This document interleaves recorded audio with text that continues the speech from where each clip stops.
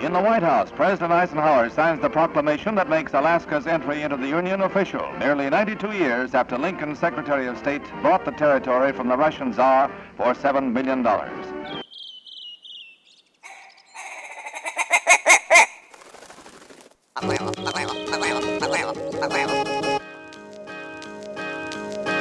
The Alaska Wild Project podcast is brought to you by the following sponsors.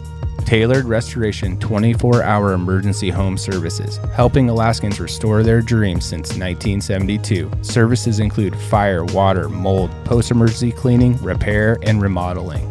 Give them a call in Anchorage, Eagle River, Matsu, or Fairbanks. Hit them up at tailoredrestorationalaska.com.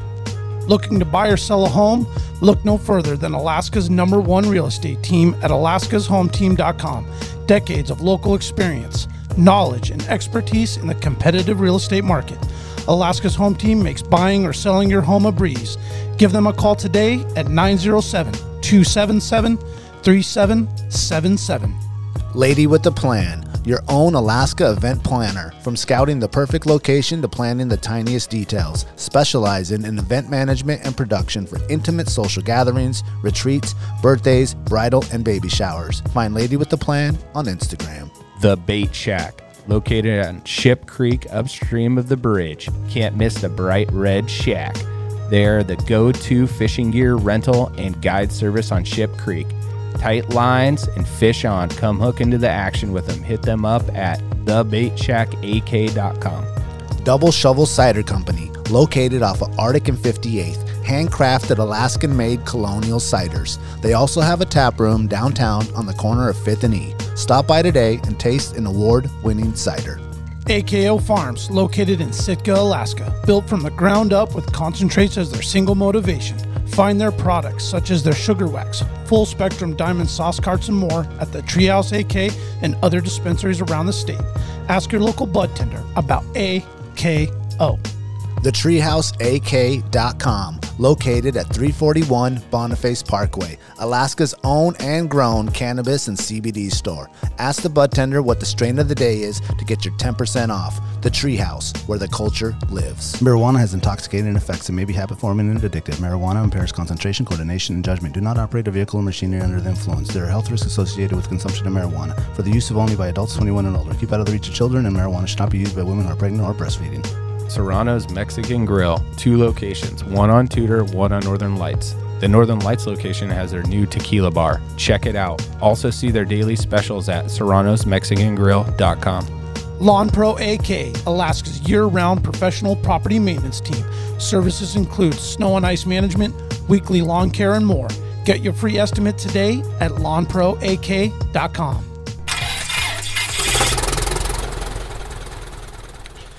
So, Ron, I wanted to ask you, how old is that Wild Man's hat?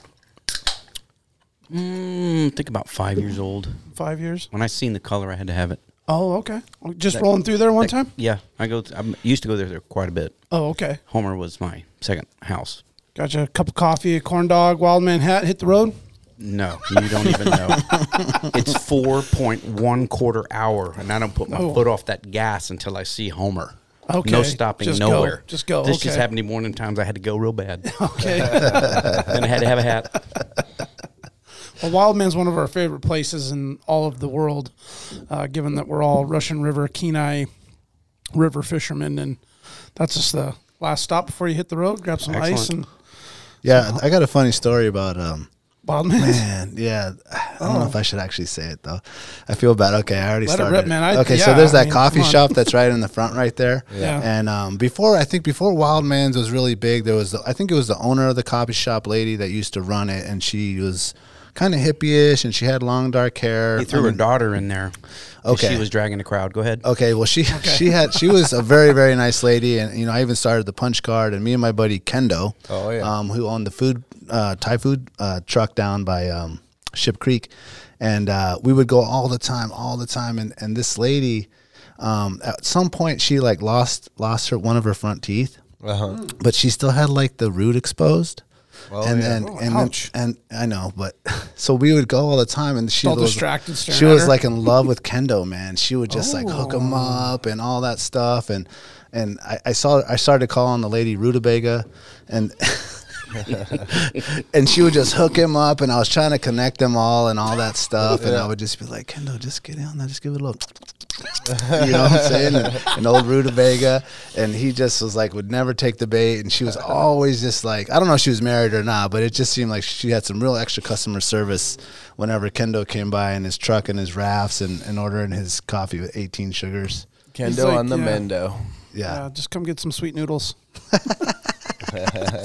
Well, welcome to Alaska Wild Project, episode 41. We are here today with Ron Pay. Thank you, Ron, for coming in. Thanks for having me. Ron is one of the originators, founders of the Wet Dog Race. And the Jet Ski Club. And the Jet Ski Club. Is the Jet Ski Club Alaska Jet Ski Club, or Yes. is it Anchorage? Yep, got a polar bear on it. Alaska Jet Ski Club. Okay, so that's encompassing everyone. Yep. Does there try to be like Anchorage or Big Lake or any of that, or it's all in one? Well, to be funny, I don't think anybody else has enough group to really want to do it, and most people don't even want to go out into the unchartable waters out on Turnagain. Yeah. So, just pretty much myself and a few others ever want to go out there and ride it. It's if you don't know your tides, you don't know the glaciers and the silt and the runoff and the sandbars, you can get yourself hung up, which I've learned the hard way. Yeah. Well, anytime someone thinks of jet skiing, I mean, in Alaska, the first thing I think of is like Big Lake, Yeah. you know, or any of the little lakes that you can go. Yeah. And no one I've know of has like jet skied in the ocean, unless you go to, you know, maybe Mexico or There's something that, like that whole group like that of surfers that I'm familiar with that would, you know, go out to Bear Glacier for a long time, but that's not a long ride. And I think there's a few people bold enough to go Montague. I've supported surf. the people that wanted to ride the wave, and I picked one of the larger waves and supported that quite a few years in a row. But Which wave? The tsunami that comes in, or not the Oh, tsunami, but yeah, the tidal the board board tide tide that comes Yeah, in. yeah.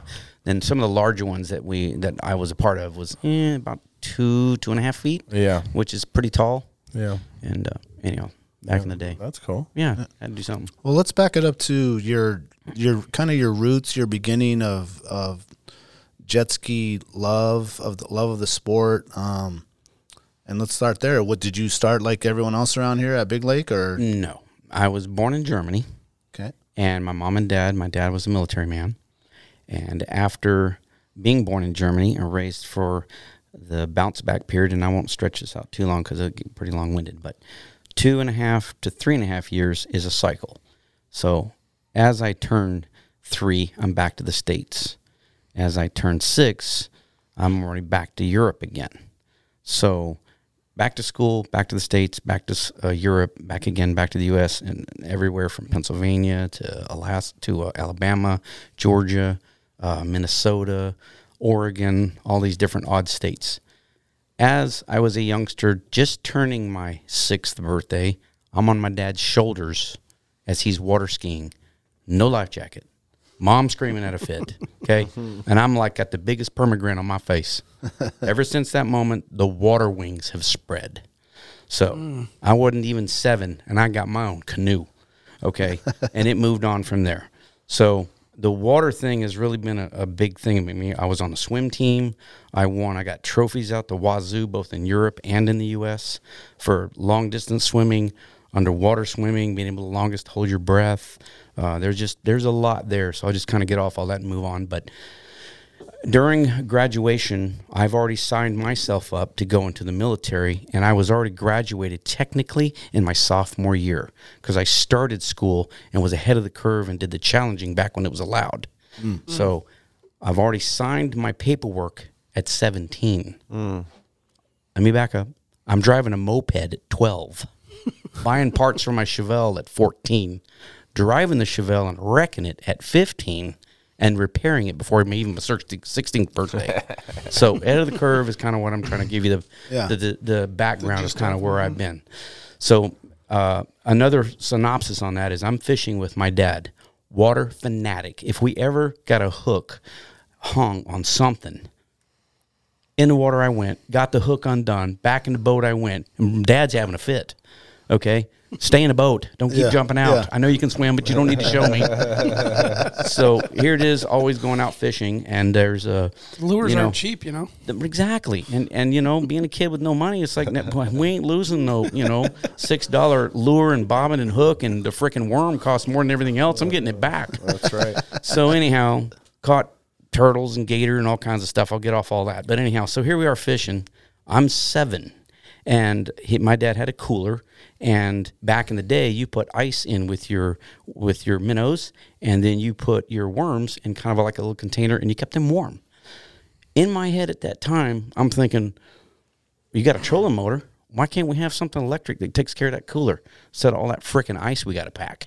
I had to pack to the boat. Yeah. We'll get off that wagon. But anyhow, so here it is. Years later, I catch on. You know what? I should have thought of that too. They have an electric cooler heater now. You plug in your cigarette lighter. One way it cools, one way it heats. At the time, I thought, I missed my freaking calling. So anyway, I just want to get off that bandwagon, but fishing. Do they have the solar cooler yet? I don't know. That's Me a and my good brother question. were talking about the Soul Cool. I know what you can do, though, is cool. you get the 12-volt cooler I'm talking about. That does exist. Then you put your solar panel on it. It's already doing 12 volts.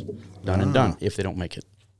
Yeah, look. Actually, I've never seen. Oh, there you go. The Go Sun, and there goes the idea already. It's already out. Yep, They're $1,000. Nope. Yep, that's it. And yeah, they're pricey, but think about that. You never have to buy ice again. Period. Yeah. Period. I wonder if that would really work up here. Well, in the summer, I guess you get a lot of I wonder sunshine. about the technology of that, because whenever we go out on these hunts and all that stuff, or fishing, and you bring the rechargeable one for your phone, like Yeah. it could barely even charge that. Yeah, it takes all know. day to charge a phone. Yeah, but it's getting better. I'm It is assuming getting all better. that stuff's like- getting real better. That's why you got to How get the many kind that's amps? waterproof and it takes a little bit of durability, and it's a multi-facet where it accepts the sun. Some of them are like a direct on. They got now where they're reflective and it catches. It can be horizon and sunset, and it'll still pick it up. They're getting better. Looks pretty fancy. It does look pretty. I bet it's heavy. I wonder how many amps it needs to operate. We're looking at the bougie RV. There you go. Oh yeah, that looks bougie for sure.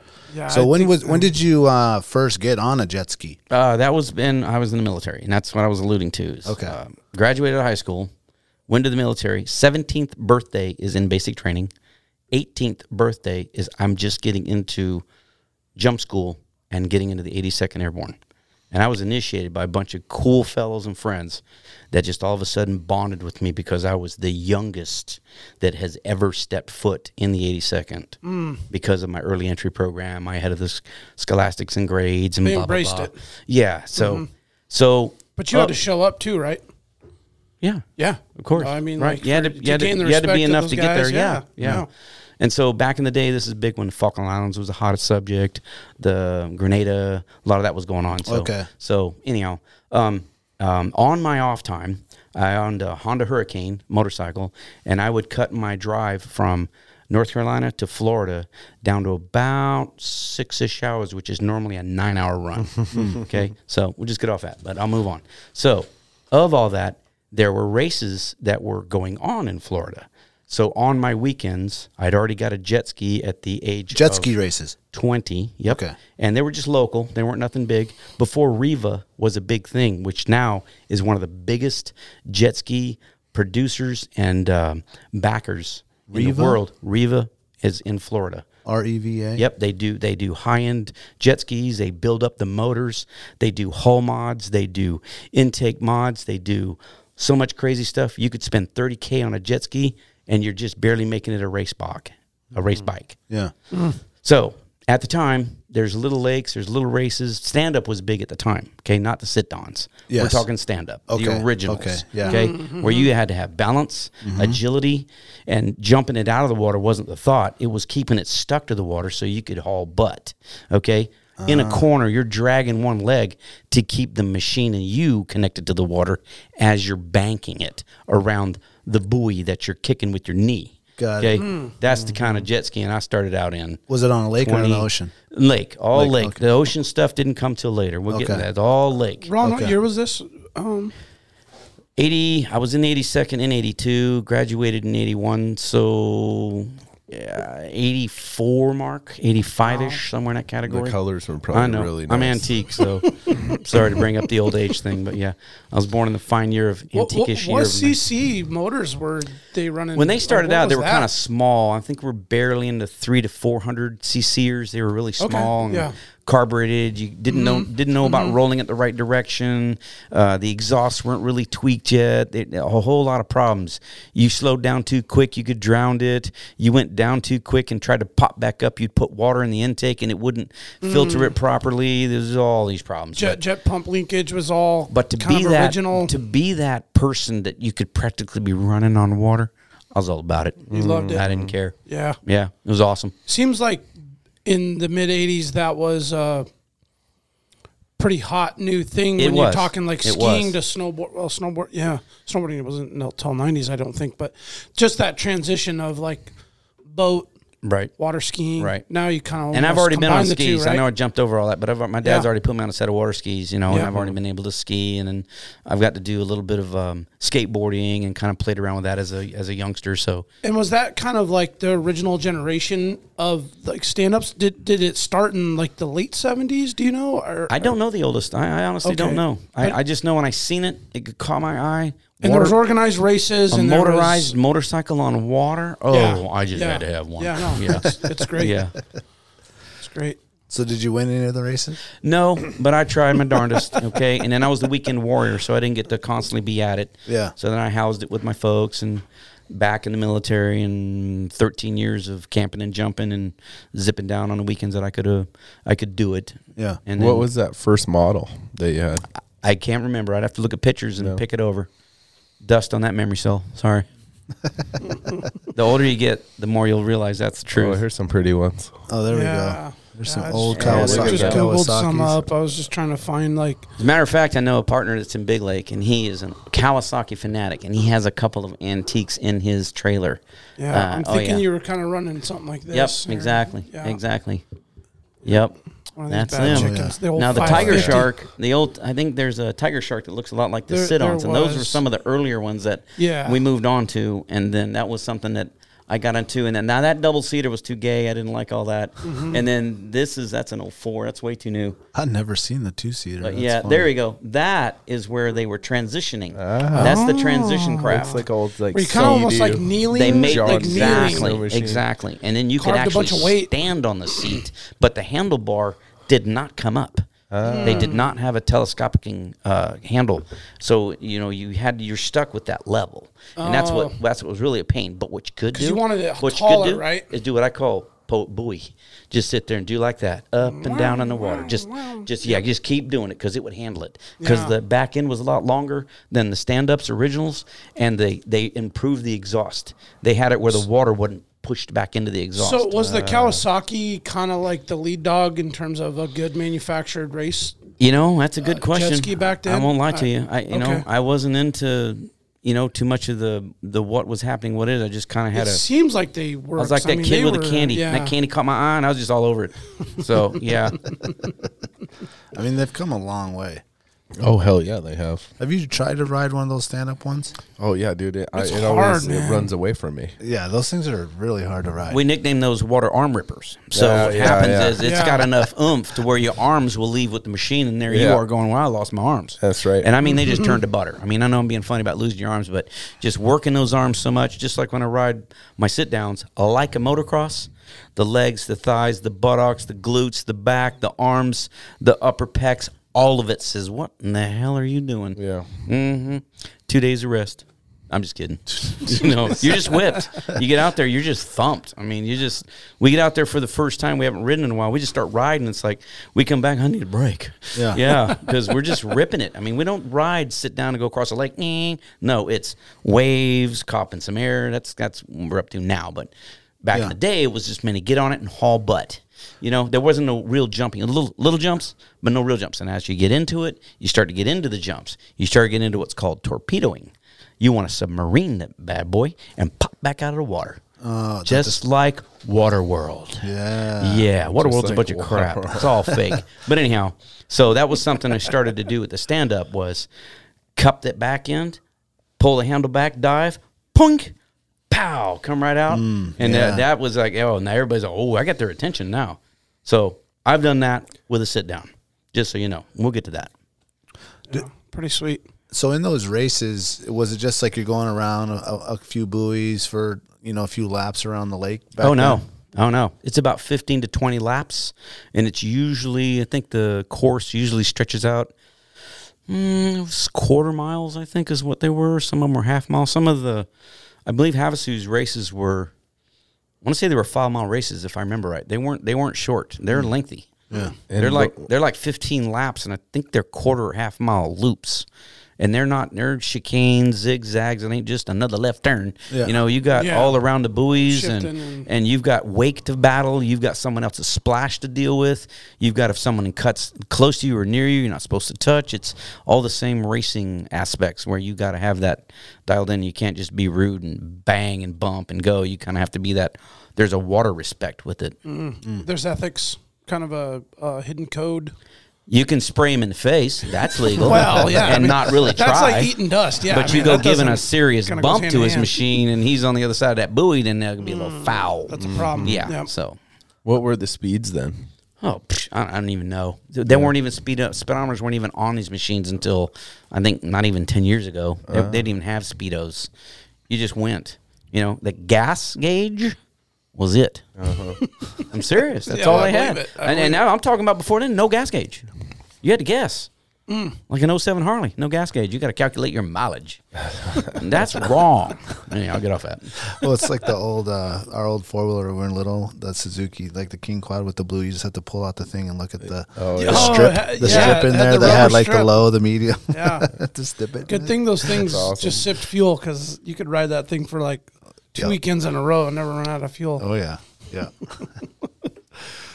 Were there any of those races? Actually, now that I think about it, I never seen any sort of televised jet ski race. ESPN de Ocho doesn't even have it. You can look up Lake Havasu right now, and every year there's a big race. It's called the World Jet Ski Finals. Okay, but Every year. do they air it somewhere other than YouTube? Maybe I believe it's on ESPN. somewhere on ESPN. It's aired on ESPN. Yep, every year. And I haven't gone the past 2 years. Every year prior to that, it was every other year I would go. Oh, yeah, and one of the okay. guys I'm talking about that has a stand up, he's won races down in Havasu. Oh, there it is, right there. World Finals. Yep, there you go. That's the starting line. This is where everybody's held. So what they do is, you see the guys in the water, they're holding the jet ski up just a little bit, so the guys are thumping the throttle so they don't suck up silt or beach sand. Oh. And they're holding it up so they've already got full throttle. Then when they give you the green, they drop it for you, and that's full throttle already going. This full spray. Yep. yeah. And that's why you see the guys in the water. That's why you see the guys in the water. And the bleachers are right behind it. And so right after they take off, the bleachers, bottom end of the bleachers usually gets a good spray. Those are all real big guys.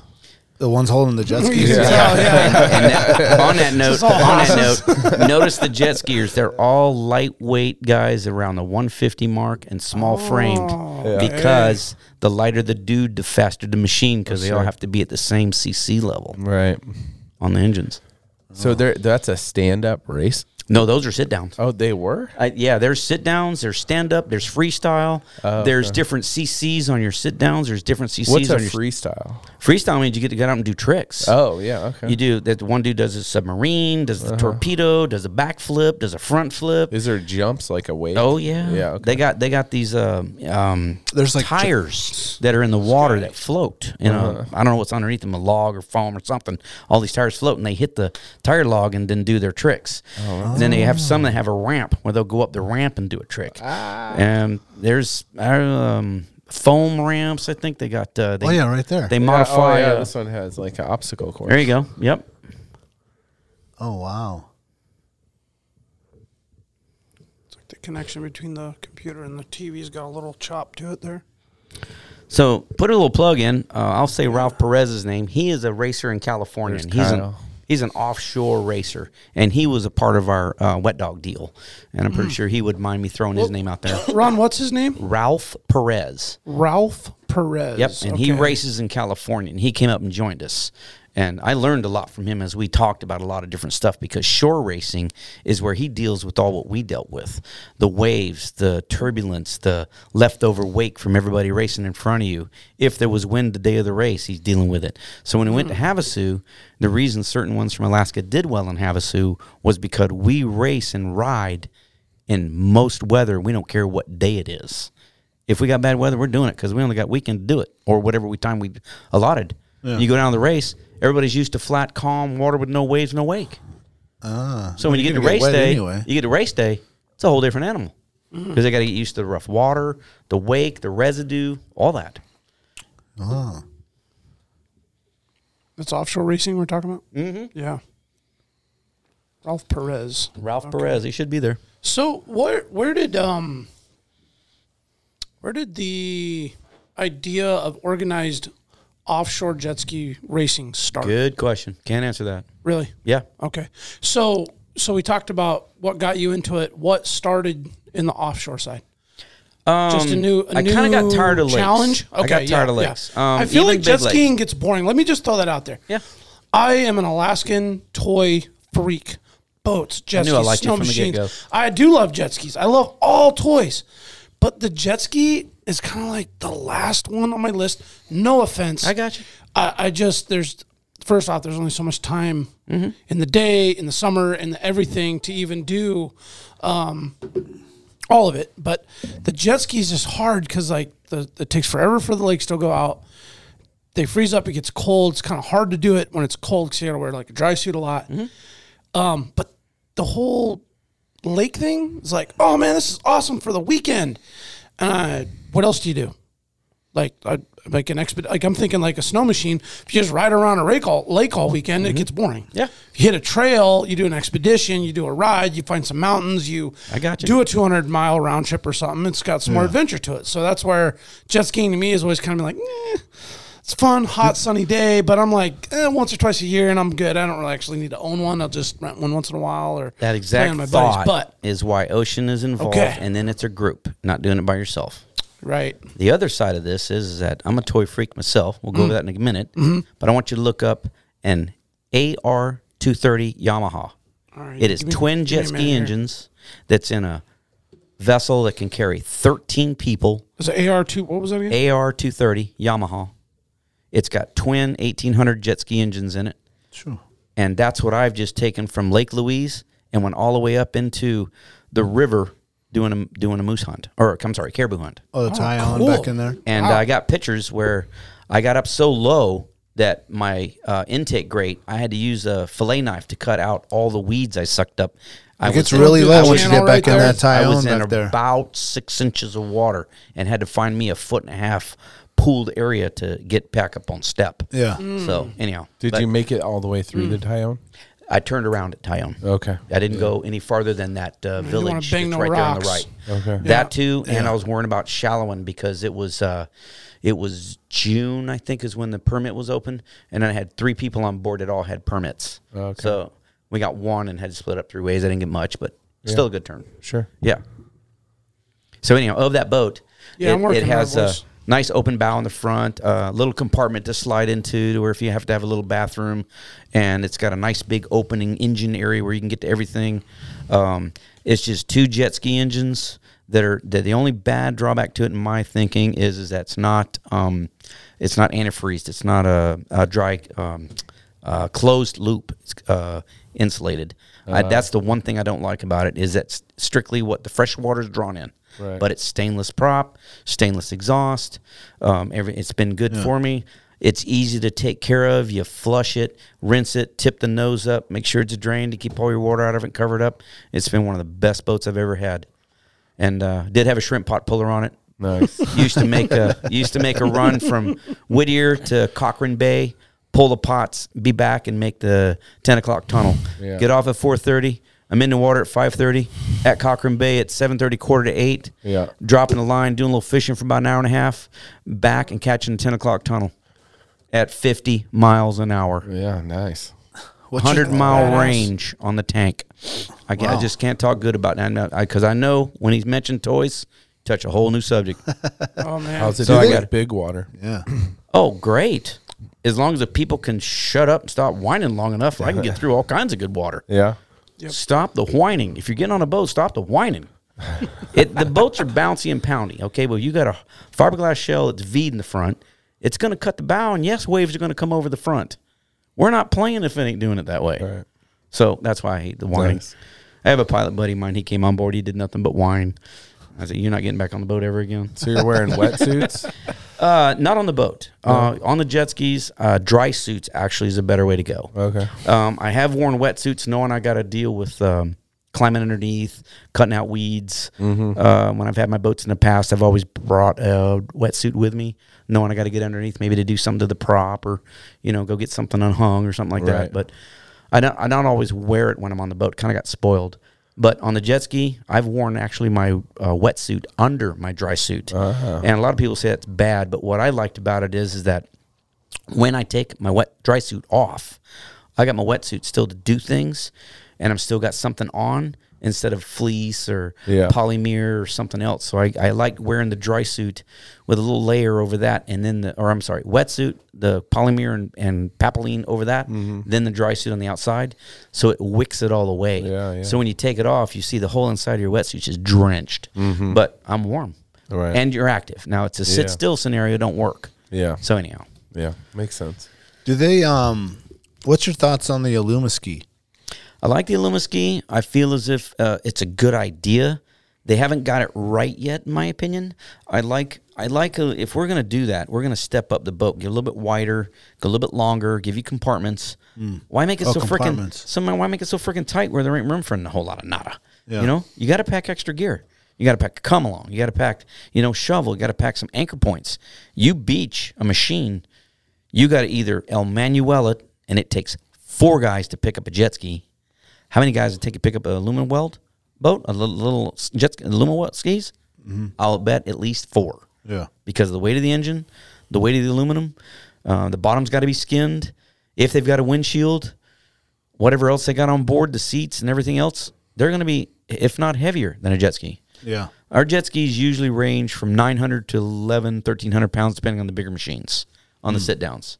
So 3 guys are really hoofing to move those. Yeah. So that's my thought on the Alumaski. I like them. Partner of mine's got one, and we're getting ready to kind of play with it a little bit.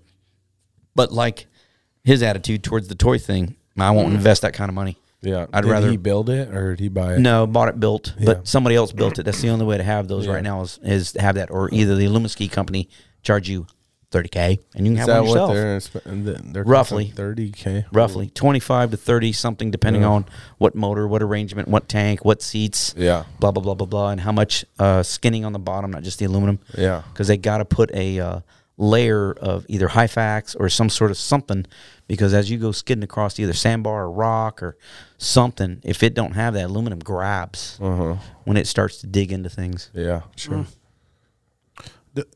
You're talking about how you want there to you go on go. the Real lake. That's quick, it, Ron, right there. you went caribou That's hunting it. with that thing. Yes, I'll be yes. damned. Lake Louise, all the way up to the edge where the water got way Did too you- shallow for my nervousness. This TV's killing me. So you didn't bump nothing? You didn't? No, but I was reading the water really well, and I also Okay. have a forward depth finder, not just the one in the back. Oh, okay. And I've learned that with my skiing arrangements. I'd like to afford a forward Doppler, but How you much know, time do you got when you're running on, step? Like the what? boat will react very fast. I can Oh, throw okay. everybody from the boat if I turn sharp enough and they're not holding on. Yeah. There's a handle by every seat, and it's for a reason. It should have seat belts. I love watching those videos. But you crank at 50 and watch some heads and bodies Yeah, everybody fly. better hold on, huh? So, yeah, I even told them, don't piss me off because I'll just throw you off. And they're like, yeah, right. Mm-hmm. Yeah, talk your spank. Sit in the back. Yeah, have a beer.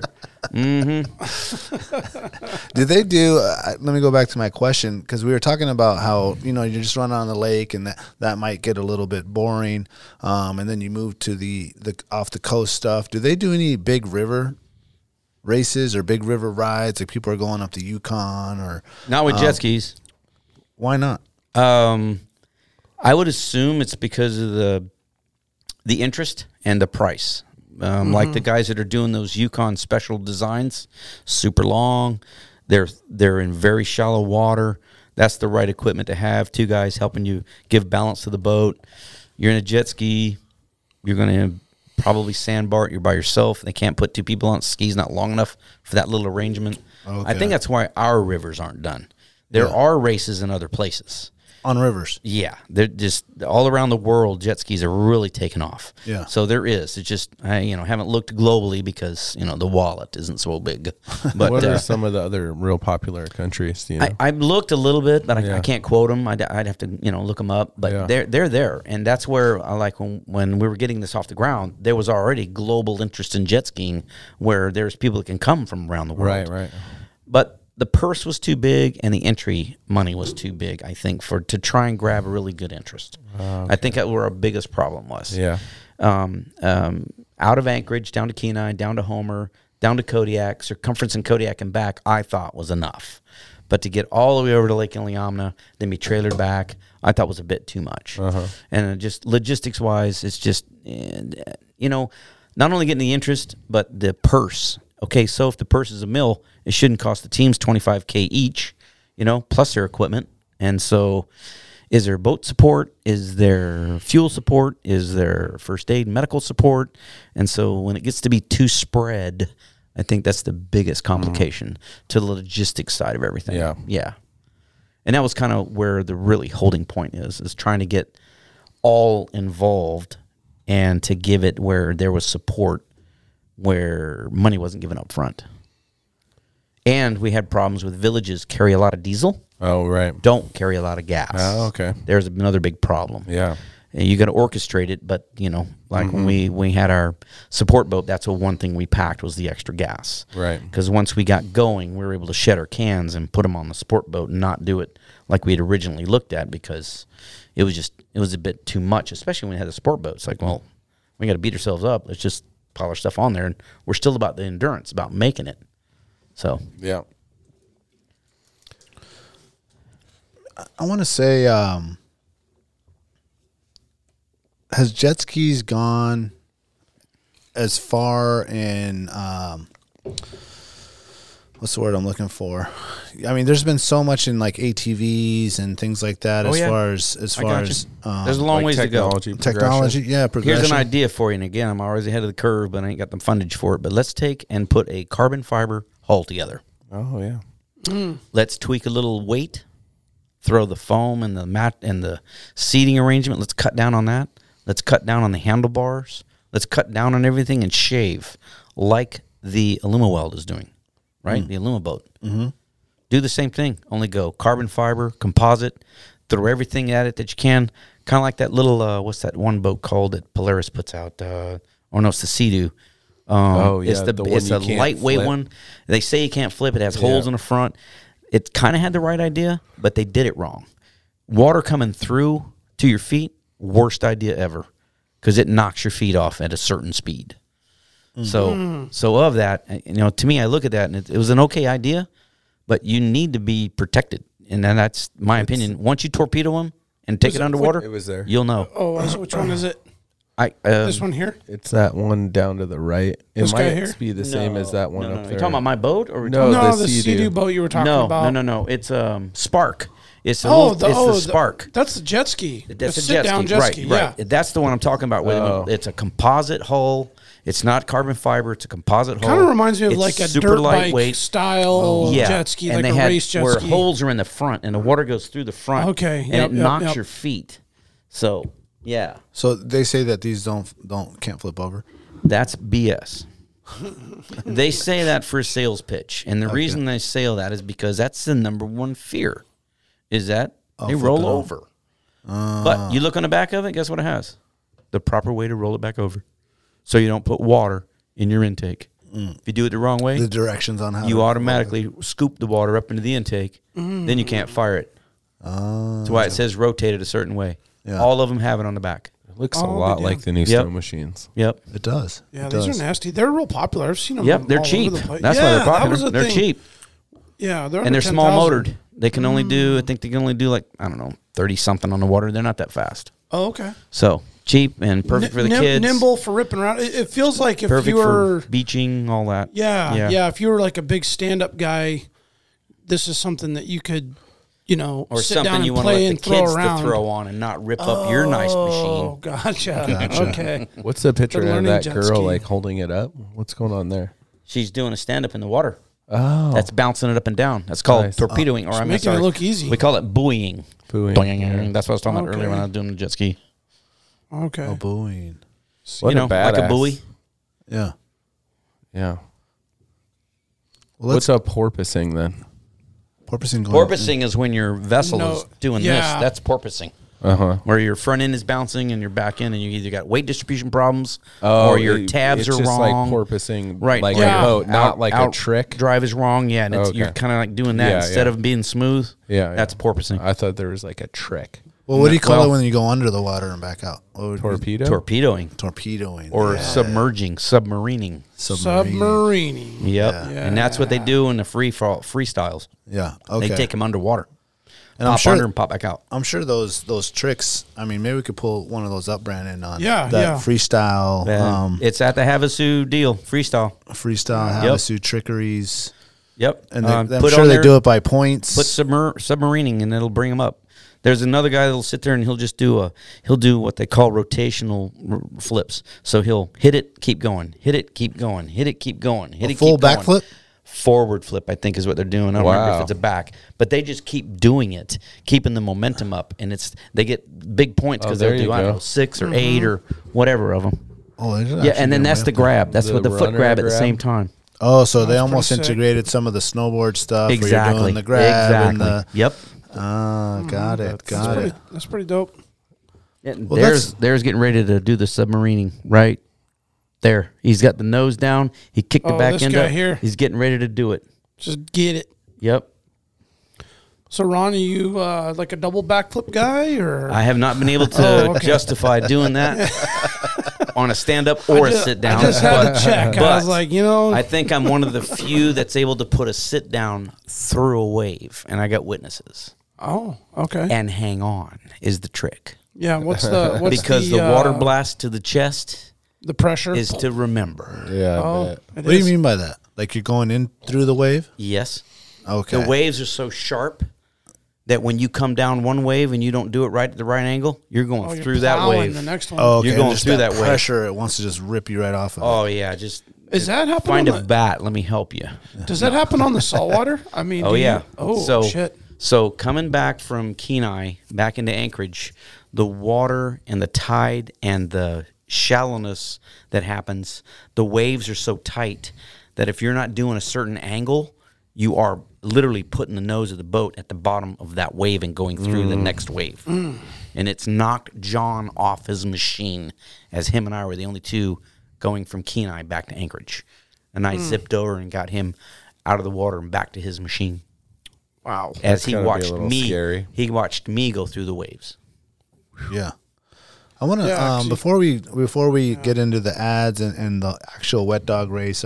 You brought up something the other day, Ron, when I was at the site with you working on the rescue deal that happens out there in Cook Inlet, and how you are involved with people that will walk out there in Cook Inlet. You're at Beluga Point or whatever, and people that don't know will just walk out there into that. Right. Into that mud silt, flats. into those mud flats, and then they get stuck. Sticky, And then icky, there's so man. many stories. Can you walk us kind of through some of the horror stories that you've maybe seen or been a part of, and what it takes to actually now to rescue people, and a little bit of history with that? One step in the horror department, and then we'll back up and be more mellow about it. Okay. But the one lady that got pulled apart, it was California. So they tried a new method on them when that happened. This is like in 88 or something. 93-ish, Yeah, I think okay. is where Yeah, we're at. yeah, But yeah. anyhow, so the lady was pulled apart because they couldn't release the lower end of her, and they were only getting down to her waistline, and she was already up to her head with tube keeping her aired to try and get her cleared to remove her. Yeah. What they've learned and what I'm familiar with and what I've seen is that now they've got where they use water and they'll pressurize and blow around them, and then that releases Release it. all the silt enough to where they can pop out. Right. They break still break have the suction, right? exactly and get enough of the body released to where they can get them out.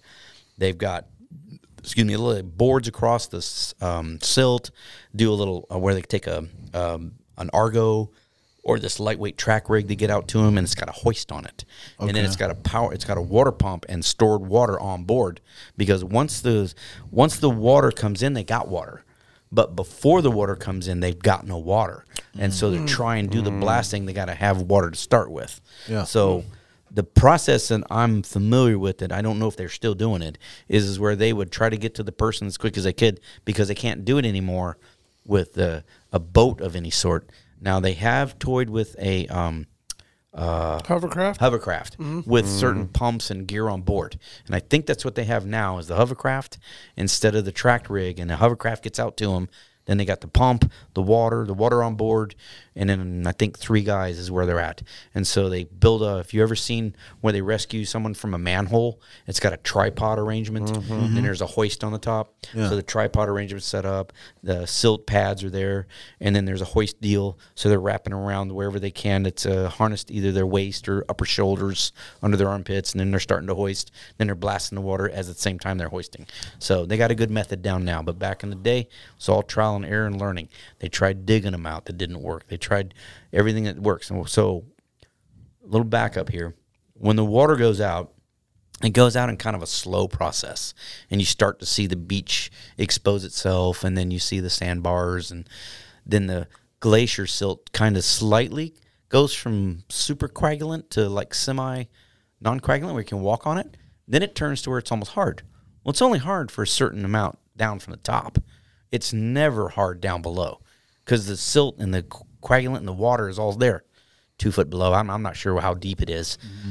But the reason I'm bringing it up is because when the water comes in, it comes in much faster than it went out. So when they're caught and they're thinking they're okay, but they see the water, by the time they see the water, it's already too late, because it's coming faster than if they're a mile offshore and they can see the water coming. They can't make that mile before they're in the water, is my point. Because it comes in faster than it goes out. Yeah. Once that happens, all that semi-hardened coagulant sand turns to quicksand, and now what you used to walk on, you're down to your knees or your waist or even your freaking upper chest.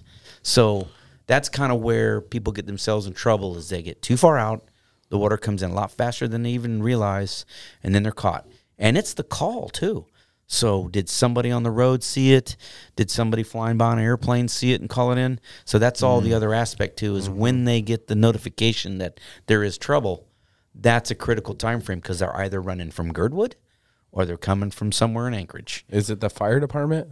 It's a rescue. There's an actual rescue crew that does those recoveries. So it's not part of the fire department? I think it is. Okay. But I think they got a specialized crew for the silt recovery. I They're remember not just the fire. Last summer I saw fire trucks coming from Anchorage and Girdwood, and they had like a jet ski setup. Yep, and that's on like an inflatable. It's in the middle of a boat kind of deal. Well, that hovercraft is the cat's meow. Okay. Depends on the tide. Yeah. Again, if the tide's coming in, water's coming in, then the ski's usable to a certain depth. If not, then we got that questionable level where, like I've beached my ski and skidded on my skull. I know that the water is evil. You can't always tell where them little ripples are, and knowing just how shallow you are when the water's going out, because the ripples are created when the water's leaving. So you don't know if it's 2 inches or 6 inches, Right. because the ripples look the Just same. lapping up. Yeah. And then there's also the silt has these rolls to it. So then you see these rolls, and you're not sure if it's the silt rolls in the glacier part or if it's your water rolls. And they have a hard time reading the water the same way. Right. And they're all dry suited up. They've gone to dry suits, and they've been to dry suits the last I've seen. I wonder how many rescues we do a year out in the mud flats. I was just That could be thinking of Googled. looking that up. Yeah. Yeah. The internet might know. So on that note, I won't drop any names, but I got to bring up a little funny here since you tweaked my memory bell here. So we have a friend that's a part of our jet ski club and a part of our wet dog deal, and so she's a 911 operator. So she will receive calls about, we see jet skis out in the inlet. They look like they're stuck. Yeah. She'd call Peter or I and go, are you guys out in the inlet? Yes, we are. Please don't send anybody. We're good. We're stuck. And so we come prepared. We got a little fire. Yeah. A little food, a little nosh, a little take care of business, a little lights to play with, a little laser, a little goof on off while we wait our 8-hour swing, because that's about what it takes. Yeah. For the you tide. gotta wait for Shallow it. as much, little as 6, as much as 8, to where you have enough water to float the machine again and then get back going. Yeah. So I usually call in sick. Glad you guys like that one. I never seen a like jet it. ski out there or anywhere. Where do you launch at? Anchorage. Like right out Just down at at the Ship port, Creek? Ship Creek. That's right. I never ever seen a jet ski out there. Have you guys? No. The There's only Little jet Sioux. skis I'm aware of are the people that take them across to go up like Alexander Creek to fishing. So like I feel like the people that That's the I Big know Sioux. that jet skied either were like these hardcore kind of single. You're getting at like what toys you want. Like it's like seems to be single people. Like you don't have to haul anyone else with you, or you have one other buddy you can convince to get them, and they're either trying to get to trout or some sort of fishing. Or they're trying to surf. Yep. So the ones I knew would go up, and I think they would go up Alexander Creek. That's one on the Big And Sioux, all the way up to go up the Alexander. Big Sioux. Yep. To those like And if, you, tributaries. and if you don't know Big Sioux, the mouth of the Big Sioux is a challenge. Yeah. Directly it opens west up, across right? it's from like Fire which Lake one do you take? Is rough, and it changes all the time. Yeah. There's so many that's- braids. Yep. I always kind of wondered. I've thought about doing it, but it's intimidating because I've seen the aerial view, and like, what braid do you pick? Like, how do you even know what is the main like Channel. You're always looking channel for the of largest water that's collectively moving in the same direction. Is what you do, and you try to follow and that. it's all flat, so Yep. it's like you can't That's right. really, It's tough. Yeah. That's why I was saying I've spent many hours out there beached really because I've learned not to play with the outgoing tide. incoming So only. I play with the incoming tide. That way, if we get Okay. beached, you just wait a half an hour and you'll have water again. Oh, gotcha. Then go a different direction. Okay. So then once you get up Big Sioux a certain distance, the tide doesn't bother you. You're up in deep enough, then you can roll, and the water doesn't get too shallow. It's only the mouth. Well, a little bit past the mouth, a couple miles-ish. After that, it gets to where you got to worry about it. You can actually start to like decipher the bank and where now the big channel is. I And mean, all that. don't get me wrong. There's certain places where you got to turn far left, even though it looks shallow on the left. It's not. It's up against the bank. That's Yeah. still going on. Don't get me Okay. wrong. Yeah. Ain't like you can always cut corners. But when the tide's up and you know you're riding the tide. Yeah. And then the other thing that this is a lot of people don't realize is the port. If you don't launch your boat 2.5 hours before high tide, you only have till 2.5 hours after the top of high tide, or you run out turns of and- you run out of launch ability and retrieve ability from the boat launch, because the boat launch ends and silt starts, and you can't get your machine onto the trailer without sinking everything in the silt. And I don't care what big truck you have in town, it ain't coming out of that silt with your skis Say on. that again. You have to what? You have to start. 2.5 hours prior to high tide. Yep. Okay. That way, their tide's up enough to where you can launch, go play. Need to be back before the 2.5 hours off of high tide ends, Got because it. then you're at the bottom of the boat launch again, where the silt starts. I got photos. Like I said, I didn't bring photos, but you can look up any of the photos for the Anchorage boat launch and look up high and low tide photos, Yeah. because it's there. Yeah. It's what I first did it when I took my pictures. Yeah, when we used to that's- launch that's and the go move. across duck hunting, it was very specific like that. Yep. And we're getting back to the launch. Just was like if you ever 2 go up hours Knik before and high ever tide. go duck hunting, you got to be careful. The same thing up in Knik, where I'm canoed and hunted and duck hunted and all that. If you're at a certain hour after high tide, there's a caught water that's up there above the bridge. The water kind of stops at a certain level. Below the bridge, it drops more, if you didn't know that. So the Knik River, that bridge it goes across, Yeah. on the old Glen or new? both. Oh, Old Glen is more predominant. You can see it more. New Glen, you can't tell. You can see it's low on the left, it's low on the right. But you go up where the old bridge is, you can see there's kind of like a trapped water that's up there. It gets only certain low, and then it kind of hangs at a certain low. I think that all kind of is the water just gathers right just there. blocked. I don't know why, but Okay, silt holding it or something. so if you go on that's the south side of the Knik Bridge, not the north side. You go down and there's some sloughs that you can go do duck hunting. But certain times that gets really low, and you have to travel a whole lot more, and then you're kind of stuck with your canoe. Oh, So that's kind of the same thing. It's just Gotcha. not as bad. Yeah. so you basically on that tide, you got like 5 hours to mess around. Yep, that's about tops Okay. before and after the high tide. Yeah, and they're so fast and aggressive too. That's right, and it depends on that too. Yeah. Depends on the, like, if we have a 32 or 34 foot tide and it goes down to -5, and then it swings back up to a 28, then it drops down to a +10, you got less time. All right. That's why I'm And bringing you it have up. that The swing. it either rages hard or there's like nothing. Correct. Yeah. And it always goes out slow, in fast, no matter what. Always. Scary fast. It is. Yeah. It is. So you don't want to get stuck waist high. In the Yep. sand. Yep. No. You don't want to do that. Let's take a quick break and give a shout out to some of the sponsors here. Serrano's Mexican Grill. Since 2008, Serrano's is Anchorage's own generation of old casina. Their menu showcases the passion and love of their rich heritage and unique family recipes that have been passed down through generations. Serrano's goal is to embrace and display traditional flavors using the best ingredients that are available. They focus on making everything from scratch daily. In-house menu includes handcrafted corn tortillas, Serrano salsa, carne asada marinades, and chorizo. But don't take their word for it. Experience the tradition and sabor for yourself. Locations on Tudor and Northern Lights. Both spots now have a tequila bar, so go ahead and check out either of those. And you can check out their daily specials at serranosmexicangrill.com. Tailored Restoration, 24-hour emergency home services, helping Alaskans restore their dreams since 1972. Services include fire, water, mold, post-emergency cleaning, repair, and remodeling, including burst pipes, overflowing toilets, downed trees, fires, pet accidents, and vandalism. Tailored has an emergency response number with trained professionals available to help you at any time, day or night. Give them a call in Anchorage, Eagle River, Matsu, or Fairbanks, and hit them up at tailoredrestorationalaska.com. You got through it, Jackie. Yeah. I used Tailored this week, by the way. Oh, did you really? Yeah, this is the third time this year that I had a rental with a water leak, and man, it's amazing how fast they get over there. Oh, they actually came out, inspected, and repaired it? Oh yeah. Well, they shut down the water, started the restoration. The repair will happen. Got with my insurance company, and they're legit. Yeah. I mean, they just streamlined it, right? Yeah, it's easy. I mean, it takes off a lot of my stress. Takes away a lot. Yeah, of my with stress. all the other crap you got going on, like that's what you need, right? Gotta love it. The Treehouse AK, your one-stop dispensary located at 341 Boniface Parkway. Be sure to ask the bud tender about their deal of the day because honestly, there's always something good on deck. And guys, listen, this is where the culture lives.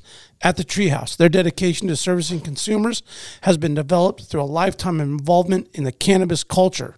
They're committed to providing the highest quality products at whatever value your budget affords, while always maintaining the deep-rooted principles that have carried them this far. Their focus is on relationships over transactions, and you can always depend on them to treat you with the respect you deserve. Make sure to check them out at thetreehouseak.com. You must be 21 years of age to enter their store. Ron, you going to leave me solo over here or what? No. I just look No, I'm giving you, I had to throw it out there because you're the only one in here. Okay, yeah. Yeah. Well, I'm really like blown away at how early you got into the jet ski game. I've got a family member from Valdez, right? Port Town, live pretty close to the water. Okay. Lots of family, extended family on his side in Cordova. Again, small port town, close to the water. And them boys out there are crazy about their jet skiing. And that's the first time that I've heard of guys taking jet skis in the salt. Again, like I said, my perception of jet skiing was always lake. But these guys, being that, Valdez, Cordova, they're fishermen. I mean, they had 2 or 3 stand-ups they had these custom brackets off their sand boats where they actually carried their stand-ups around. Yeah. And so in their off time, when their fishing would close and they had their fish off to the not the cannery, what's the tender? Processor. The tender. Yeah. They go off in a bay waiting for the next opener or whatever, Yep, and they they go unload play. their stand-ups Yep. and go rip around. And I'm like, Yep. Holy shit, that's a great I've actually idea. seen just what you're describing. I tried to get on Terminal, and I had a funny buddy of mine that worked on Terminal down in Valdez. Okay, so yeah. I went down to go visit with him and seen that too, and I was just like all intrigued, and never couldn't go out and talk to him because didn't have a way to do it. But yeah, I've seen that, and I was impressed. Yeah, I mean those guys would like, oh, we're gonna run to Valdez and back to Cordova in the day, and I'm like, holy shit, that's crazy. There's a glacier north of Valdez that we went to. And in that glacier, I had my support boat, and at the time, I had a borrowed jet ski from a guy's wife. And in the glacier, you're like a mixed drink. The glacier bubbles and cracks and pops like you're in the drink. I can't make that up. It just bubbles. While you're sitting there floating around, pops, you can just hear it. Kill the motor, just floating.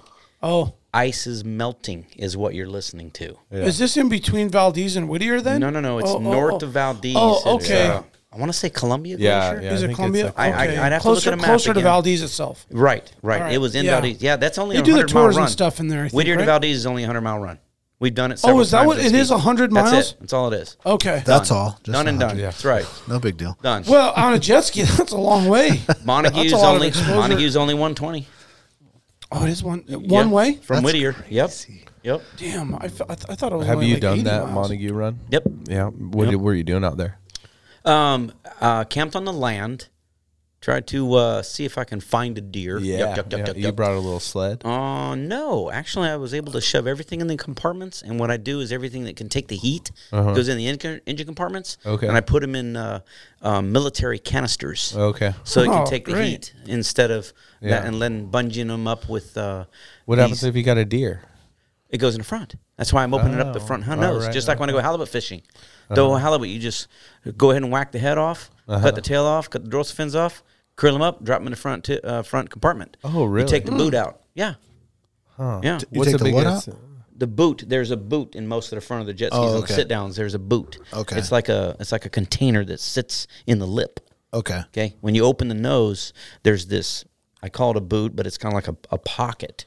So you pull that out, and then you can get to all the lower part down in the hull. Is that for buoyancy on the front? No, so you Oh. can keep stuff up off the floor, and you got immediate grab things because you can't reach it when you open it up, and you've got your handlebars forcing your gut, and you can't reach all the way down the bottom without scurrying around a handlebar to get all the way down the bottom. Gotcha. And then as you get around the handlebar, you're getting tippy, right? Like, No, you just got to have the right balance mentality.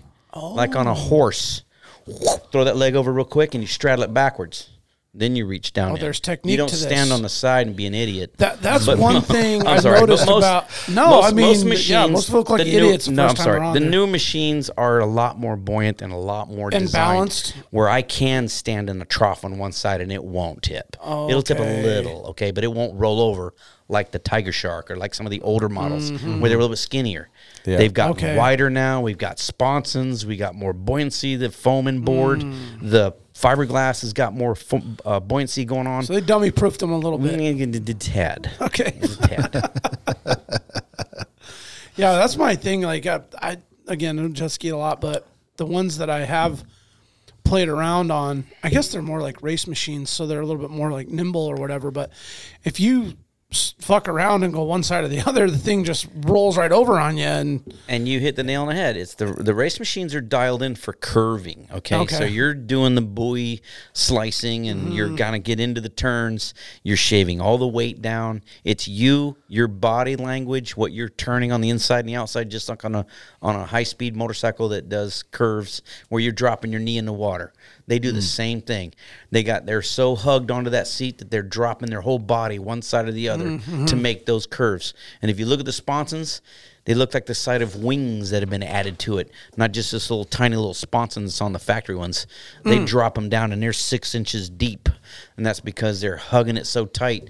That's a wing underwater. Oh, okay. Now I'm starting to see where they're playing around with what they call hydrofoiling. And so what they've done instead of hydrofoil is they've just turned it outward. So when you're curving it, it actually is a cupped cut and helps you sharper turn. Right, right. Grabs So water. that's And, some of the newer stuff I'm just looking at. Yeah, wanted to go to another Havasu. So yeah, So what's the biggest halibut you've caught on that thing? on the jet ski, I think 35er. And then Yeah. had to cut him down a little bit and shove him in the front. And then when I Yeah. got the second one, he was like 20, and so cut him a little less, and then third one, fourth one. Yeah. Any Perfect size. What size would you get nervous? With just like The big buoyant- ones, the 50s, because then I got no real room for them. Even if I sit there and slice them all up, I didn't, not ready to. The bad thing about being on your lap and having a fillet knife is that you're going to cut your $1,000 dry suit, okay? Or you're going to slice into your leg in your wetsuit, and there you are. So that's Shark the biggest fear, because you're by yourself. No, not so much that. Just injuring yourself, and here we are, okay? Yep. Anchor point, all right? You slice your leg at anchor point where the fish are, that's a bad spot. Yeah. Even with the sat phone, because cell phone got chat service, so Yeah. yeah. I've never seen a jet ski out there. An anchor point? Yeah. Never. Once we leave the water, you can't be seen, just so you know. And you know it's illegal in Homer, right? Yes. that was my next question. Yeah, what are your thoughts on that? Beat you to it. Good job. Because I was thinking when we go to the Winter King thing, and there's like the paddleboard division, or not the paddleboard, but the kayak division, and I was wondering why isn't there a jet ski division? Well, you're not allowed to ATV there unless you all go to that other side by Fox. Haven't you seen the guys pedaling around on those little pedals, the pedal boats? Yeah, I've seen They got that. those pedal boats, and then they got the motorized kayaks, the Mokais. Mokais. They were out there. I haven't seen that. And the jet skis can't do it because you're supposed to be a crew. That's why I thought they've never been out to do it. So I've been on Brown Cow How Now boat, and I've fished there a couple times. And I always get irritated because it's like on the radio, there's all this crap talk. We pulled a big one on. They don't say what boat it is. Then later on, you're like, dang, they got the big one, So then you get back and there's no big one from boat yuck, yuck, yuck. You know what I'm saying? It's like a whole bunch of crap goes on the radio. That's the biggest irritant about that whole deal is there's so much flap on the radio that it's like, there really is a lot of that, actually. Yeah, it's too much of it. It's like, how about we fish? When we get back to the dock, then all the real talk happens. Yeah. That radio and that time, that was the biggest annoyance out of all of it. So there's a lot of that I stayed on the back deck and said, I don't even want to hear what's going on that radio. Just turn it off for me. I don't even want to hear it. But yeah, I got pictures where I'm blue in the face, blue in the lips, fingers are blue, and I'm holding up my king with the biggest freaking blue grin I ever owned. And so that's why I like going in Winter King fishing. Yeah. But there's been days where it's been so brutally cold. I don't know. I didn't do it this last year, but every year prior to that, I've done it with the girlfriend down in Homer, and it's been great. Really? Have you salmon fished with your jet ski? Have Absolutely. you trolled and done that whole thing? Trolling is tough. It's very tough. That's why I had to ask.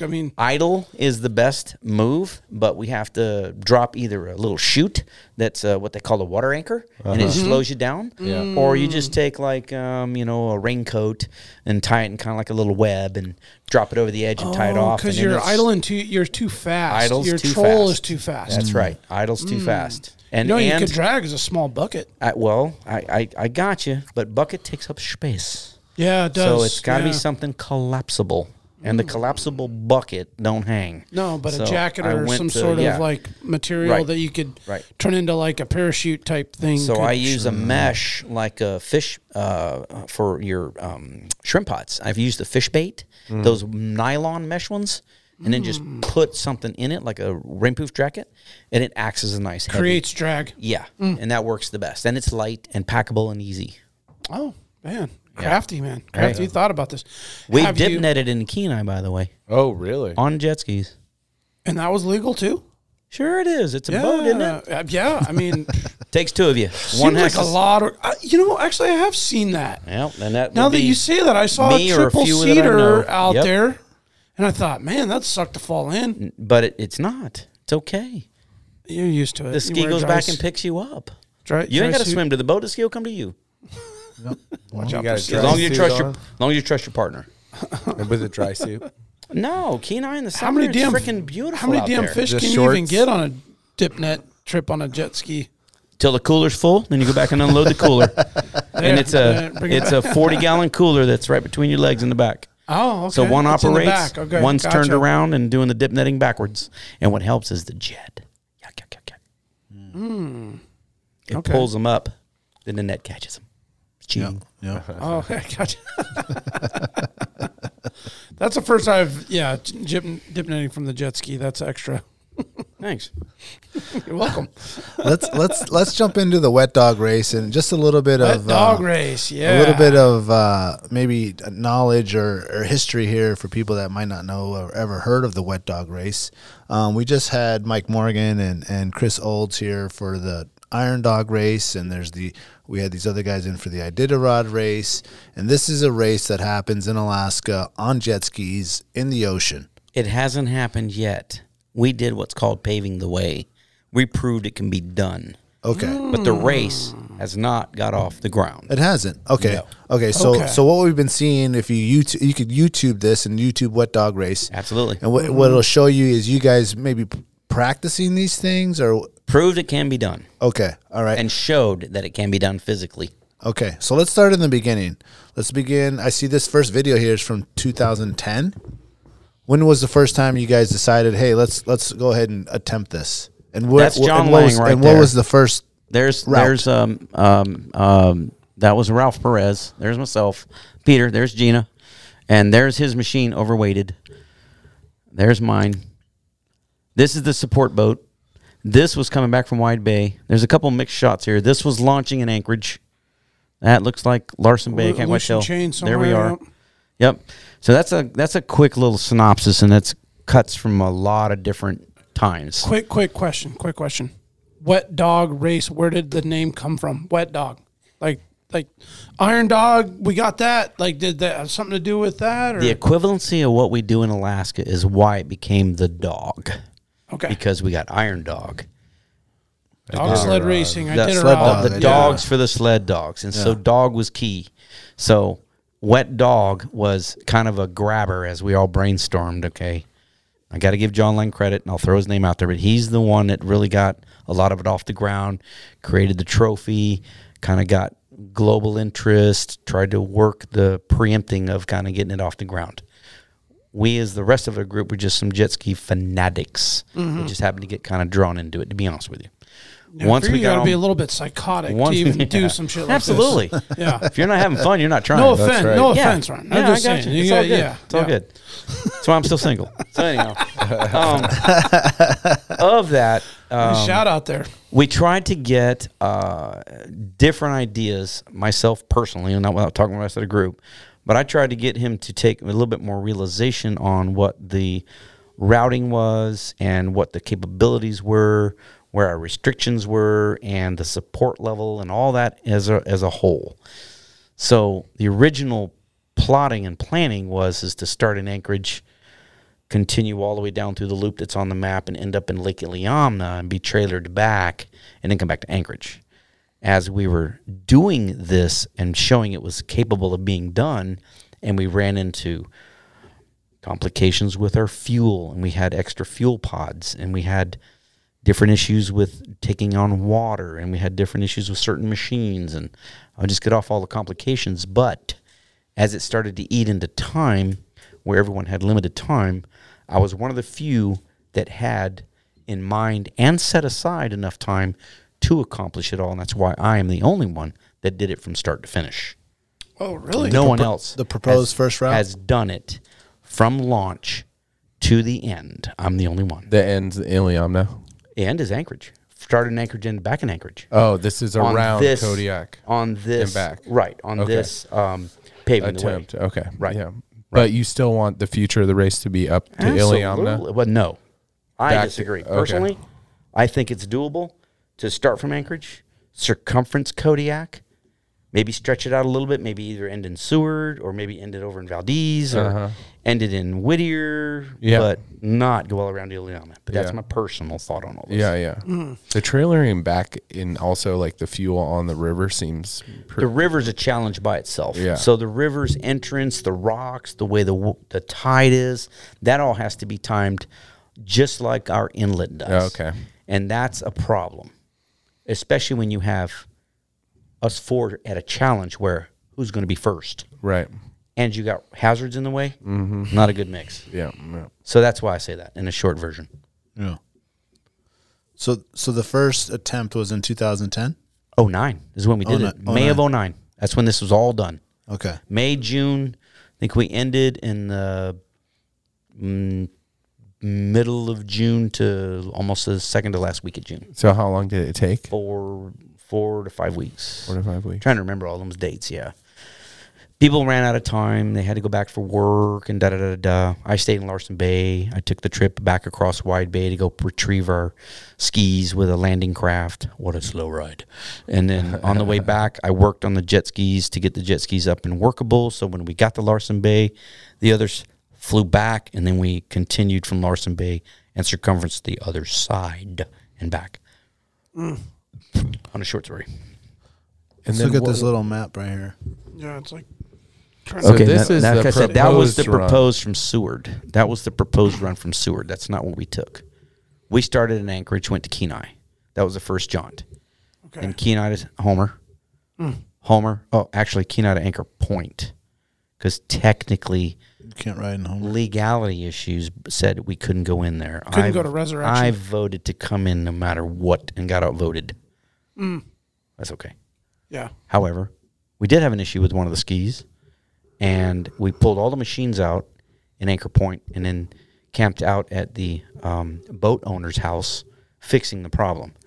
So we modified between the 3 vessels of ours, put windshields on them, hot grips, extra GPS connection for the GPSs, and we took water bladder tanks that are typically designed for you to pull wakeboarders or kiters and transform them into fuel cells, and then put a motor pump to where you can draw from those tanks and put it straight into your fuel tank with water fuel separator involved as well.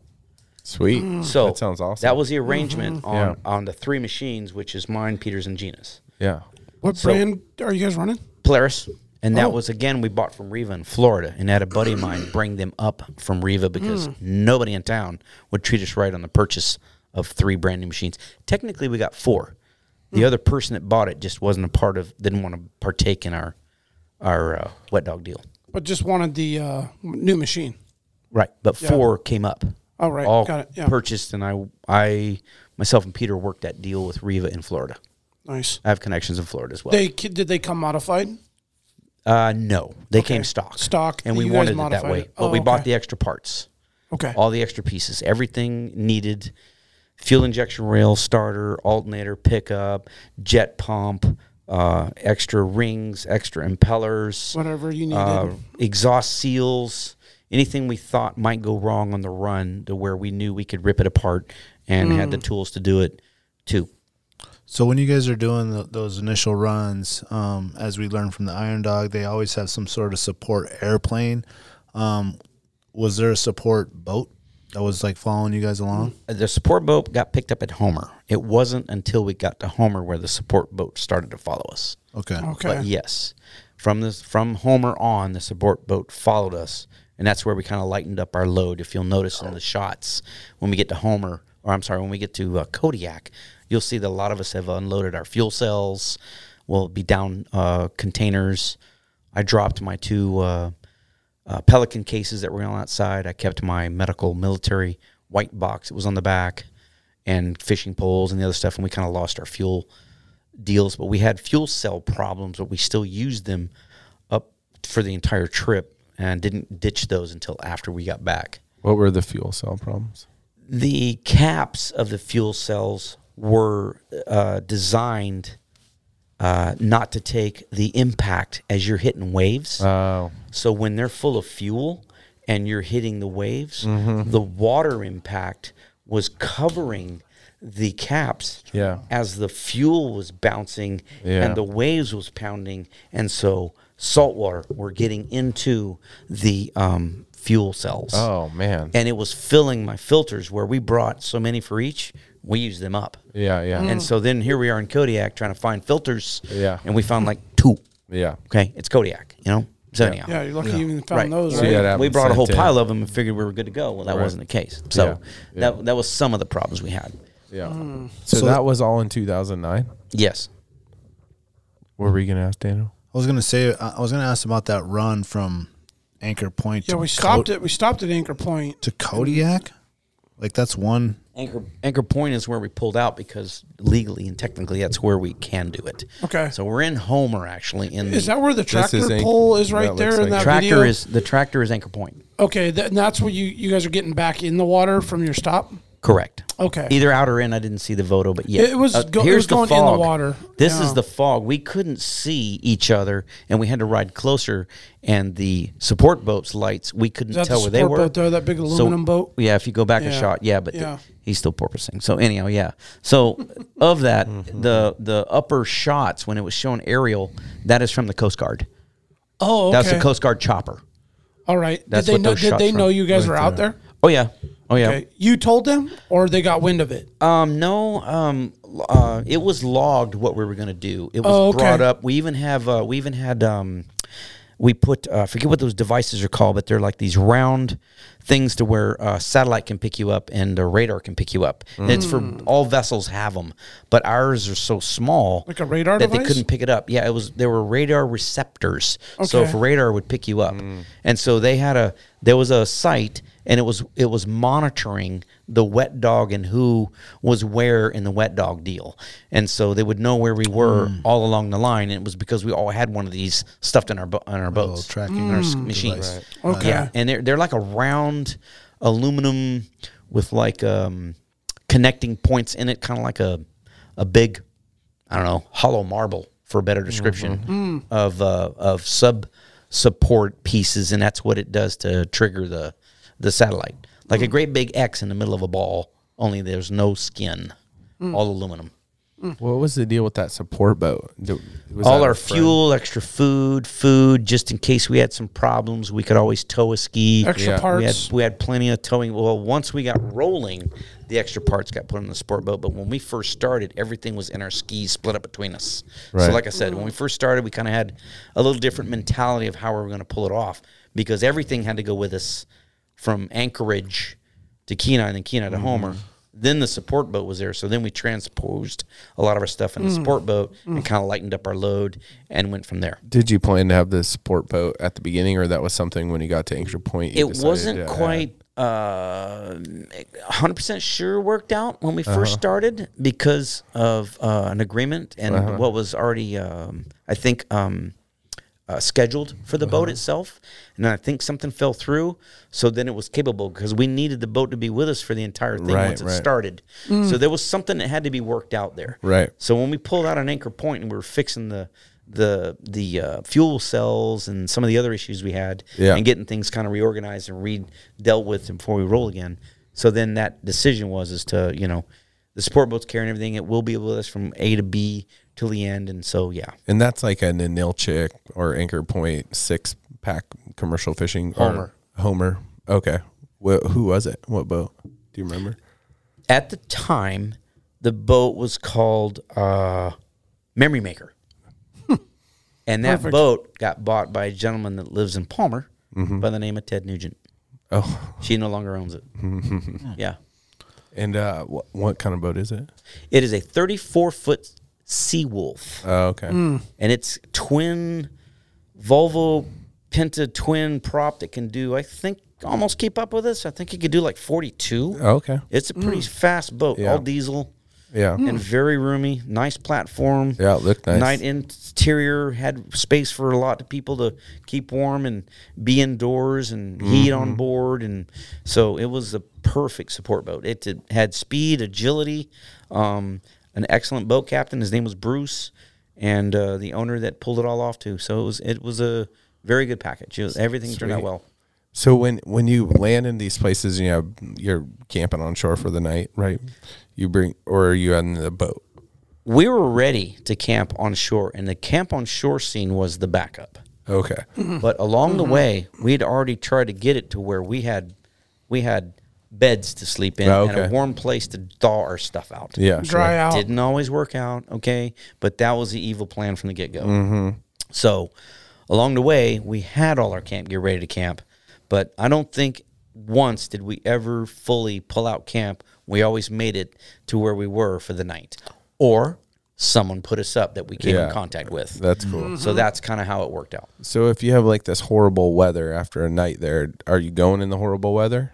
or is there like There's no option. okay? Or you stay another day and wait the weather out. Yeah, but that's what I'm saying. Are you Right. are you rocking the terrible weather and like we're no matter what we're going, or is there that conversation like it doesn't look that nice? We're gonna It wait was a day? group conversation and group voting, but for the most part, we all were pretty dedicated to where we wanted to pull it off. So Yeah. it was definitely let's push through. Let's make it happen. What's the worst weather you had? Coming across from Wide Bay, Where's Wide Bay?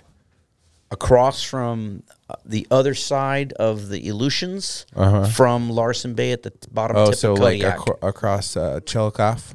Exactly. It's across Chillicothe Straits. Yeah, okay. Yes, exactly. And what was that kind of weather? It was beautiful when we went across. It was just tantalizing. Yeah. Smooth. Tantalizing. Foot down, throttle down. Let's rock. I like that word. Then when Very we get to gentle. Wide Bay, the wind is blowing sideways and there's waves kicking, and you can't even come close to the shore without beating yourself and the ski up. How big a waves? The boat could not keep anchor, and it dropped 2 anchors. Damn. We- How big was the swell? I'm estimating you couldn't see. It was one see, can't see. Yeah. See, can't see. Like 10 footers. Oh, don't try again. Try 15 to 20. Oh wow. 15 Holy to shit. 20. Because the whole boat disappeared. Yeah, yeah. You don't get it's- and seasick, it's- do you? And it's 20 yeah. it's 20 something feet tall from the bottom to the Get top those of sea it. legs going. So yeah. So no, Damn. I didn't get sick, but we would lose each other. Mm-hmm. We would be the width of this room apart, and you would lose your other ski trying to keep an eye on each other. Right. So yeah. Damn. Yeah, it was rough. And then we beached for the night, made a huge campfire, and guess what the boat captain tells us? There's a large shadow of a bear that's directly above you guys that can't seem to come down the cliff to get to you. And we had the biggest bonfire we could even get any of our hands on.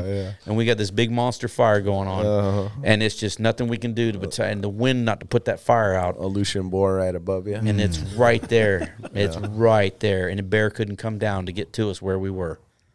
And A lot of wet dogs down there. I to think- eat. Unlucky Yeah. bear. I'm I sure you think we guys had smelled right. Somebody looking out for us because a bear would have had a wet dog toothpick in the Yeah. morning. So Yeah. someone would have died. I didn't even know what he was. I would imagine a grizz because it's out there on an open rock big- and out big brown bear, out yeah. hunting around. And so we didn't really see it, but that was Where was that again? that's in Wide Bay. Wide Bay. Wide Bay. It's across Chillicothe, almost Okay. directly from Larson Bay due south about, I don't know, 100 and a half-ish on the mile mark. I'm guessing. Like I said, I got to look at a map. Like I said, it's been a few years ago. I mean, I know it, but I need. That's why I want a map in front of me when I start talking, so I don't say the wrong places. Yeah. No worries. What? Run down like a list of what you would bring on that jet ski. Oh my God. Okay, hold your breath. All right, sat phone, couple of flashlights, couple of knives, both skinning, camping, cutting, wood cutting. You also need fiberglass tools, so you need backup fiberglass. You need Insta hole filler. You need aluminum repair. You need extra hose clamps. You need extra hoses of different diameters. You need signaling mirror, pocket laser, your backup sat phone, two-way radios between you and if you get your separated from your other partner or four, extra clothes, extra blankets, lightweight stuff. Everything across the board is lightweight stuff, and everything is little Pelican containers. So you've got 3 or 4 items in this Pelican container. You got your Binox in that Pelican container. You got your sat phone in another Pelican container. Oh, yeah, and don't forget to close your valves. All the rest of it is extra socks, extra neoprene, extra hoodies, extra gloves. And I mean extra because once it's wet, you got no dried out time. And you got to change out, be warm, and move on. And everything can't be electric. So solar recharger for both your sat and your cell phone. Solar recharger for possibly your phone batteries, or your flashlight batteries. Of course, your extra gear. You have your extra parts, your immediates, plugs, oil filter, and oil, just in case you submerge it and it does suck in water. Your water fuel separator, a headlamp, if not 2. Almost I don't know, double, I'm forgetting almost some other double of stuff. everything. What about food wise or water? Instant food, that's instant gratification. Snickers. That's okay, but you need like trail mix and your nut bars, and you need like your granolas, and you need protein bars. You need real food.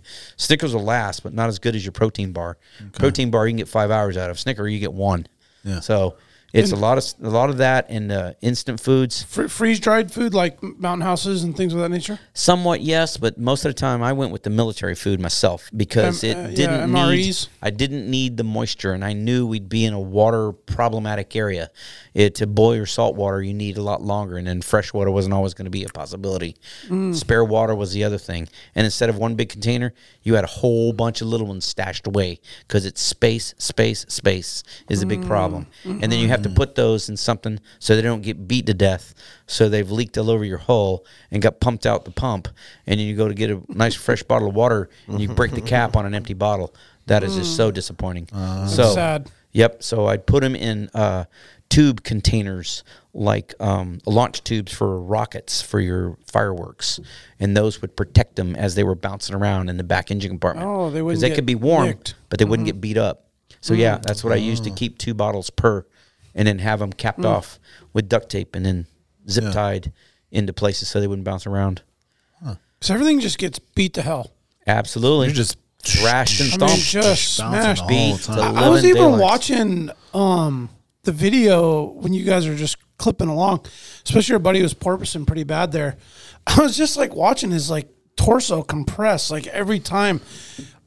How Look at those photos. Look at how I'm How's riding your up on back? my legs. Yeah, I was going to ask you about like your raise physical. I raise my side. butt a little bit, and I ride like motocross style. Oh, so the absorb butt that. So bounces your off the legs- cushion. your legs are but kinda I'm- absorbing. I'm taking the blows and lifting myself up and pulling with my arms, just like motocross. Yeah. Yep. Pull Right. with your arms a little bit, lift with your legs a little bit, and then it'll bounce you a little bit on the cushions. And so it helps take that absorption.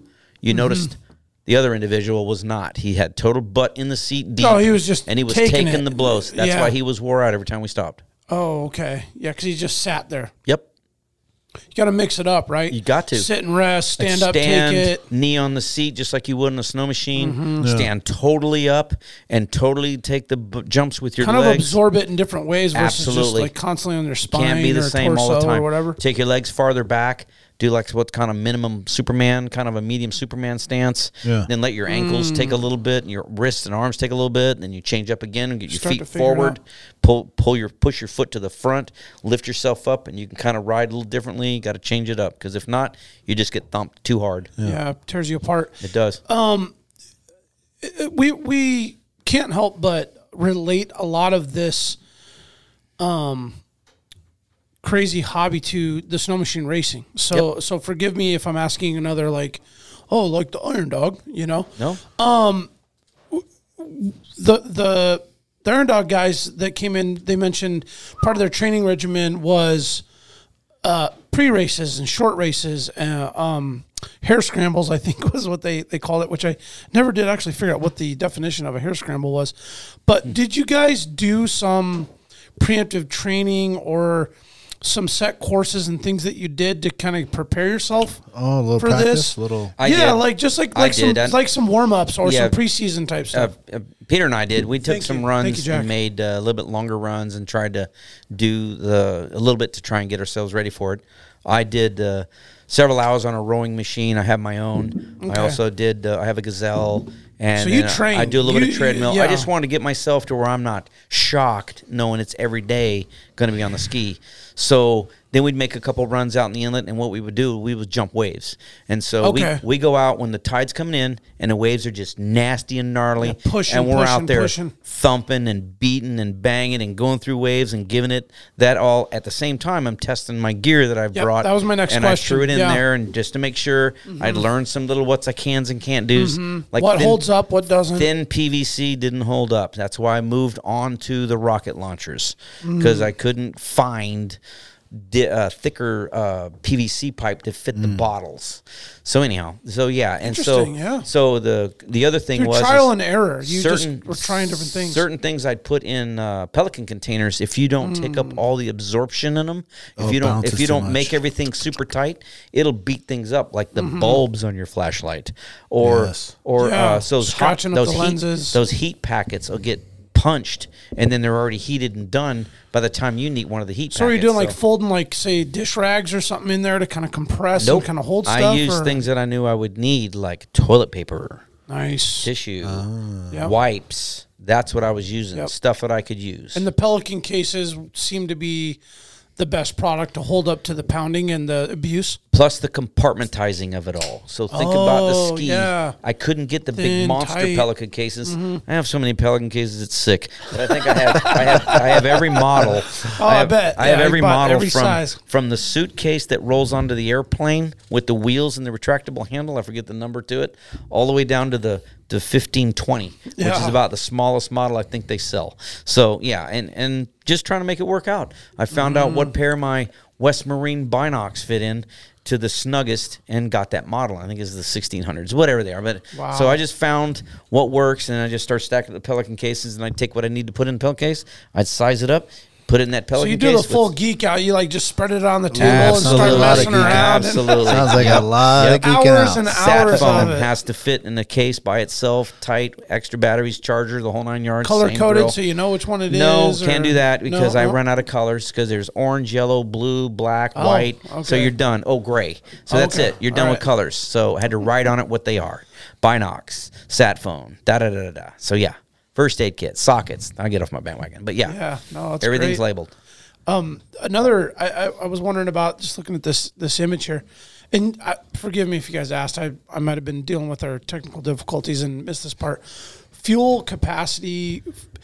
So you guys made the run Anchorage, Kenai, Anchor Point.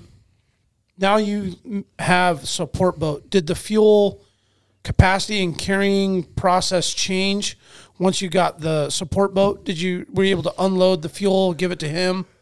Okay. Okay, so fuel capacity was needed for runtime in between top-offs. Like, what were your ranges? We had to fuel out in the open water, and that got to be challenging. Okay, there were times where we got it planned, and so we were able to fuel when we were either docked or in calm waters. Or at a But camp or something like fueling in rough water ended up being this drill. A 5-gallon can was thrown to you because you couldn't get close to the boat. You yourself had to take that 5-gallon can, and I used the jiggle hose instead of the pouring that? method. With the siphon. Yeah. Jiggle hose. Yeah, jiggle hose. Hold it up All on right, top that's of the what you call handlebars, Okay. put it in your lap, Yeah. put the nozzle down in there, jiggle hose it, sit there and watch the fish while it does the watering, or fueling, I mean. So once we figured that out, it was great. Before that, it was put the nozzle on it, tip it up, hold it on the outer What a edge, nightmare. get it fueled. So yeah, so it was a Trying not to learning. dump fuel everywhere. Right. Yeah. And so that was the bad method. Now, once we ran out of the 5-gallon cans, we went to the 55 and 30-gallon fuel cells that are on the boat. That got to be more of a challenge because we had to have calm waters to pull up next to the boat to fuel the skis. And we couldn't do it. The skis fuel on our set of skis, I want to say it's our left side. So you had to come up with that side towards the boat to be able to one person hold the ski because it would constantly be shifting and bouncing and the waves going on, and then put the nozzle in, let it fill, watch how full it gets, leave your tether on so you can watch the gauge get up close, try not to spill, blah, blah, blah, blah, blah. Yeah, imagine you had to. I'm trying to like envision the process, like empty the fuel from a big fuel cell on the boat, probably into a 5er at times, and then hand that to you because now it's too rough to get up to the big boat. When we unloaded, we had 5ers. That's Okay. what got handed to us at first to fill Okay. the skis. After that, we're on what's already on the boat, which are 55s and 30s. Those weren't transferred because it was too rough for water to transfer them to 5s and hand it to us, plus time consuming. Oh yeah. So we just that brought the took skis up forever, next to yeah. the boat and transferred it via Tied 'em up hose tight. over to no tying up. You couldn't tie them up. just you had kinda to hold hang it? on. One had to hang on, and one had to do the hose. 2 or 3 had to help with the hosing, the fueling hose, and hold on to the ski and put it in the intake cap of the ski. Sounds stressful. A little bit. Something to do. Just part of the process, Yep. yeah. Yep. Showing it can be done. Yeah. Oh, we did have a video crew totally on board the whole time. So I got to bring up a little funny. So we're hitting nasty waters, okay? I am one-handed outside the boat, so close to the boat, we can see each other like what you and I are seeing, which is in the ballpark of 3 feet, maybe 4. Tight. Okay? And I'm yelling at him because his butt wasn't outside filming us in this nasty, nappy waters that we need on record. As he's in there with he's in there with a bucket getting sick. Oh, okay. Well, you didn't bring a So I kept seaworthy coming camera up. guy. I kept coming up and going, "Where's the camera guy? We're losing all this awesome footage. Where's the camera guy?" So that's He's what just Bruce would miserable tell you. over there. Ron kept coming by. Where's the camera guy? Yep. Well, No camera guy here. Give me the camera. well, now with GoPros and all that, you might. That's Well, we brought a couple GoPros, but they didn't last long. You know, No, the those batteries batteries don't are last oh, long. God, So man. You'd have to bring 1,000 batteries exactly, and chargers. exactly. well. Sick What camera about as you're going for 100 miles? What are you listening to? There was Gina had tunes on hers, and she brought storage stick stored with the tunes. I didn't do the tune thing. I was more into making it in the statics of all of our gear and whatnot. I didn't do that. Hot grips were important to me. Lights was the other thing I didn't even cover. Most jet skis don't even come with lights. I knew it would be. I know it would be we running. look at the picture there. That's you have right. some- Yeah, I know it'd be running in couple nasty lights. weather, so we put lights on our 3. Oh, that's smart. Yep, Gina, Peter, and I all. And now put with the on. lights and light bars, The I'm nav sure, lights, yeah. Well, we had headlamps with they went on top of our helmets, and they were I should remember Like the name lead of those. dog? Lead dog Lead dogs, ones? the red ones. Yeah. Yeah. Yep. And that helped out a lot too. And they went to our cigarette plug-in, which was an extra additive too. Well, and did you prefer to hear the jet ski while I you're running so you wanted to could make hear sure- for anything that wasn't right? That and other people maybe trying to get my attention because Oh. wind going by and water and splash and the jet ski sounds are already enough for sound. And so if someone's trying to get my attention, matter of fact, I know I put my keys away, but always pack a whistle and or the loud Fox 40 whistles. Not the ones with the balls in them. Yeah. So if you get water in the one with the ball, you can't Yeah, blow. it doesn't- you can't it make a doesn't do whistle shit. sound. Right. Yep. The Fox 40s don't have a ball in it, so that's something else that is awesome to be on the water. So that way you're making that whistle. I can whistle, but I can't whistle nowhere as loud as one of those whistles do. So we're trying to get each other's attention. If it ain't the light, the green laser, or the whistle, we're getting somebody's attention real quick. Yeah. So yeah. How far on average are you away from each other, just general running? And you got hours on end, topped off of fuel, you're going to make this long run. That depended on the water. Okay. If the water was flat and I could see the support Spread boat way out. Okay. and we were hammering down and trying to beat each other because we were just playing, 20 plus miles I could see the vessel and I'm out front and we're just running because we want to. Then we'd stop and fish while we wait on them Oh, really? because we were doing 55-ish. The Oh, boat okay. boat was doing maybe 35-ish. And others that were porpoising were doing less. Oh, so you'd pull away from the Oh, group. yeah. Put the Yeah. hammer down. Show them like, this is where it's a race. We're supposed to be acting like it's a race. Let's go. That's right. So we'd zip out. Wet dog we'd race, stop. We'd drop a line, get a little nibble. Well, let's talk Try a about the little fish. logistics of the race. Is there like, who's timing it? Are you clocking yourselves? Is there someone that's official that's clocking it? I'm sure. I know that this is progressing, but where was it before, and what's envisioned next? That is what part of the complications were on everything because it would have to be as a team for one. And the other is that the teams start and they're spread out, so it isn't everybody at once, and it's all about the duration and distance. As I'm understanding what he wanted to do to make this happen is that do it in that aspect where it's an endurance race, and just like they do in the rest of our state's tricks is starting time, 15 minutes later there's another pair, 15 minutes there's another pair, blah, blah, blah, kind of that deal. And then there's checkpoints. So there's the watching crew, which makes sure they're making it from one point to another during that time frame in the midway. So on a 100-mile stretch, there should have been somebody every 25 miles kind of being in watch. I mean, oh, yeah, the pair 2 just went by. Pair 3 just went by, and monitoring all that. That is where the problem lied, because the spread of the distance of both the logistics of the race and where it is and how it is, these would have to be pretty large vessels that were supporting, where they could house and have a crew that could be 24/7. Yeah. Because if they started out with, let's just pick a number from the sky, say 15 groups were doing the race. Yeah. And they did it so far apart, and they try to do it daily. That right there just tells you just how long and how spread out that would have to be. So are they going to go a day, take a day break, pick up the next day?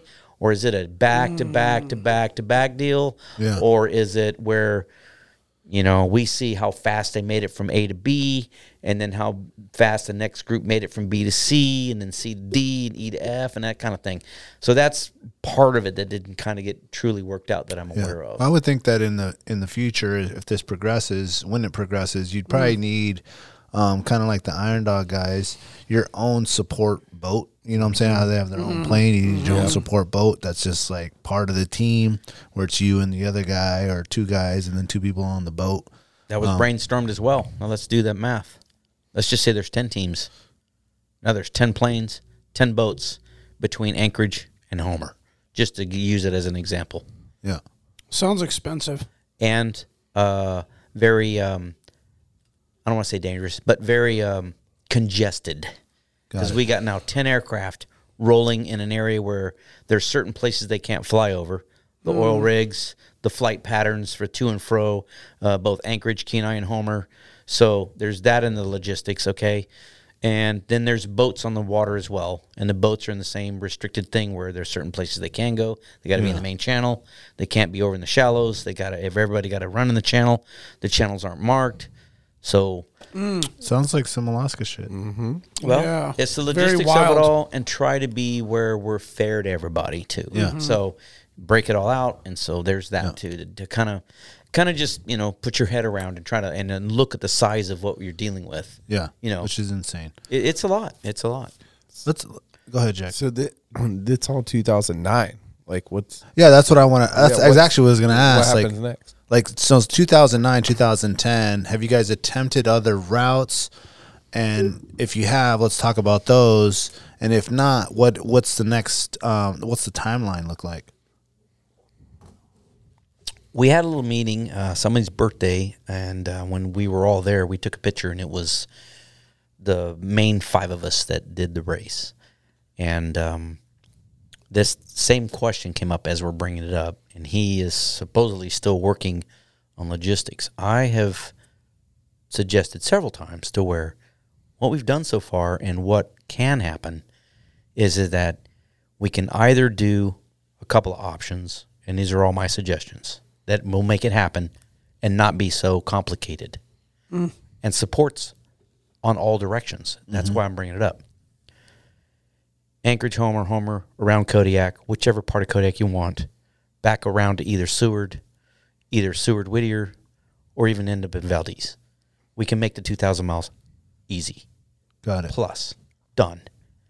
All the ports have enough fishing vessels that would take that support challenge on and be there. Fuel, food, emergency, towing capabilities, hoist them on board, take care of them if they got hypothermic issues, any of the above. Helicopter can come and pick them up if there's that kind of need. Coast Guard posts Okay. all over the place. Done. Yeah. Done. It's easy, okay? Pick the mileage, pick the place. Yeah. Go from Anchorage, go down circumference Kodiak, and come back. Done. I cannot answer why those suggestions are not being taken to heart. Do they want it to be bigger than that? I believe that's part of it. Yeah. I believe Yeah. the bigger package, the bigger hype, the Yeah. bigger draw, but it's doable. I mean, we've done it. That's why I'm saying it. It has happened. It's been done. It's been plotted to the point to where we're showing it can be done. The villages have issues with gas. That's the big number one problem with the Aleutians. Diesel up the green yang, but gas is a limited issue. But not if you had your own support boat. You're right, but think about the Hauling the illusions. fuel. Think about the illusions, and think about packing a support boat that'll take enough gas. Yeah, that's a long. for Well, that goes 2 from jet 2,000 skis. miles to what? What about going the other way or starting like in the southeast and coming up? You'd have more like port towns that have unleaded. Like fuel. start down in Ketchikan or something? Yeah, Ketchikan or If something. you start anywhere else other than Anchorage, you've just lost jet ski enthusiasts. Well, start in Anchorage and go south then. Right. I'm saying. Yeah. And yes, you're right. Yeah. Just like the ferry leaves out of Whittier, Juneau, Ketchikan, Yeah. Juneau, Cordova, whatever. I wonder if it would get more, support if it was just a smaller race at first. There's not a lot of people. Yeah, I people are agree. into big snow machine trips and all this stuff. There's not a lot of big Alaska outdoor That jet loses skiers. the Alaska theme. That But loses the I don't- whole That 2000. would actually be like, yeah, well, it loses that, but that would be something I would do. If we were like, hey, we're gonna leave from Anchorage and we're gonna go around to just Whittier, Right. Like I would be down to do Well, that. I brought that up Oh, too. like as a support boat or something? no, or just do it. No, Like, I mean, would just go it right being a smaller, like, let there be like almost a circuit of these smaller. Am I right? Yeah, and Jack? then you build like this a circuit hype. of smaller races that lead up to this like big long race, Right. and then you might gain more traction and more brought that up as well. momentum Treat it with like a poker run. Yes, Treat it like a yes, poker yes, run. Ron. I've already Yeah. brought that up. Oh my God, Do yeah. a poker run and do a small run first. Make it short. Make it happen. Make Yeah. it go. You do like 3 days down to Whittier. Make or it whatever, simple. And No, make it go Anchorage to Homer. Done. One poker run. Just to get it out of the way. Yeah. Then do the next one. Well, might get more guys that just may not have the resources, but the skills and the right machine. But Well, just that's why I'm enough saying. parts That's why I'm and- saying break the ice. That's Yeah. why I'm saying break Yeah, the there ice. it is. Yeah. Just get Yeah. it. Just get something off the ground where we've pulled a race off, even if it's just a Kenai. Yeah. yeah, it is interesting Yeah, that there's yeah. not a poker run type thing already, right? There's these poker runs everywhere. I would want to do one step above a poker run, like a 3-day kind of like something that was like, hey, this is kind of a big deal. It was a little scary. But then the other thing that happens, you get all these people in that were like, hey, I just want to try this. But then there's that one diehard in 20 that like goes on and he inspires some other people and then wants to do these huge races. And then you're also learning all these issues that you guys encountered and how to, deal with them. And improve like how you guys operate, and then a big race is suddenly doable. where there's sponsors and there's money behind it and all that kind of stuff. Another learnings. suggestion that I've made is just do the Whittier one, Whittier to Valdez, Yeah, and Or make Anchorage, that Whittier make to that a Valdez, back to simple run Whittier to back. Anchorage or something. Well, That would be sweet. Whittier to Anchorage is a hump, so I hear you, but Oh, that's got to be gnarly, right, Actually, and so to that's come all the way exactly. around. So that's Ooh, why I'm saying wow. the Whittier to Valdez is a 100-miler, and it's been done already several times. And so Yeah.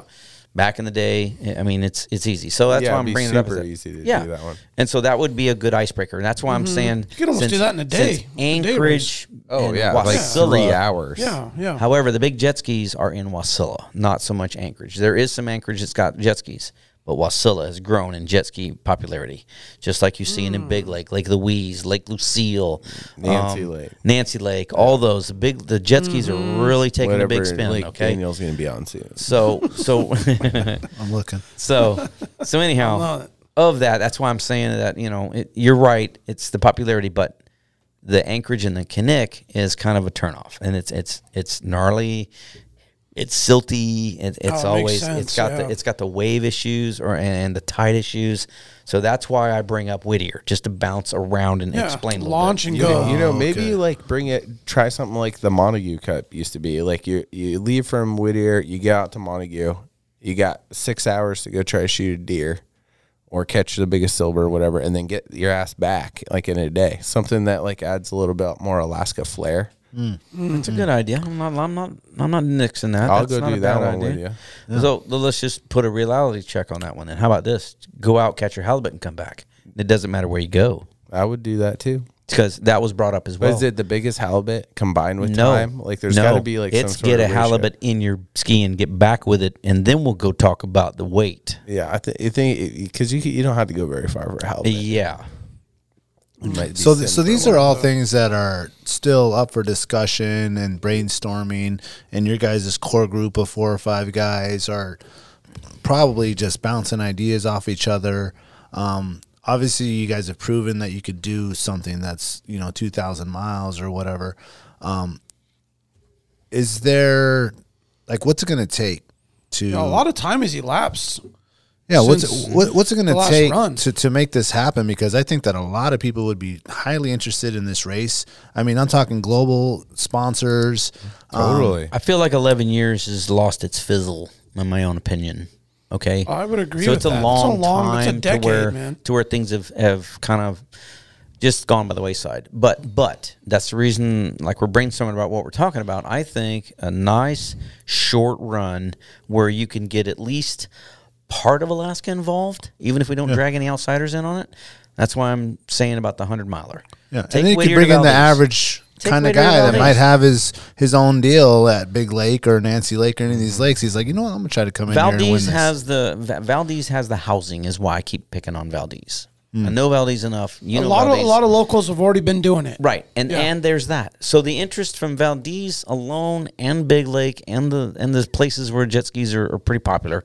I think a lot of people aren't too savvy on wanting to go on the saltwater, okay? But we've got a tours. There's a guy that took and started up a tour company that's out of Whittier. Yep. And he takes tours. Yes. There's Seward's got another one. That's right. So those, I think, would be participants. And I'm just stabbing, but I'm saying that just a short, quick run to break the ice. Once that run turns out to be a success and we get the people that are involved that really want to be a part of it, I think that is where the ball will really start warning and the interest will really start warning, where we can stretch it out even longer. Yeah, Whittier's not. So I'm on a dream factor. Far away. I have a dream, so let me move on. Yeah, so go ahead. Whittier to Seward, okay? Then Whittier to Seward, and then to Homer, okay? And so then Anchorage to Homer, around to Seward, and then down to Kodiak. And that's what I'm saying is that, like you were saying earlier, I think breaking the ice is key. Mm-hmm. I think we've had a long time. We've had kind of a little lag, if you will, and I think it's too much, too big, too extravagant, and too stiff on the purse. But it's a great goal. It is. Well, it is awesome. Now, is there something similar where they're going around Florida? They're going around the Keys. Is there anyone else that's even attempting this in Texas? Or I know we like bounced around, but I've already done personally from Key West, from Fort Lauderdale out to the Bahamas, and that's another 100-mile run, and it's doable. But they don't have like official race. In Florida, I think they're talking about the jet ski finals are talking about moving to Florida, and it's been part of the Jet Ski Journal. They've been talking about that. They're still in Havasu, but they're talking about moving it to Florida.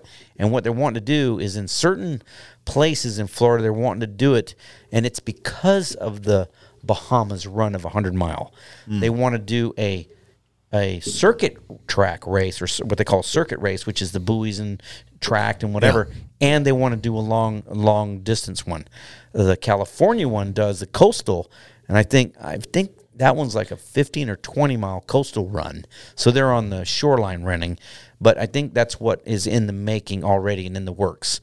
But they know that skis, that's on the jagged edge. If you were full throttling it that whole way and trying to really bust a speed or a time gap, you're probably going to run your 100-mile gap down to nothing. So I think that's what might be holding it back, is that you don't want to put people out there and get them.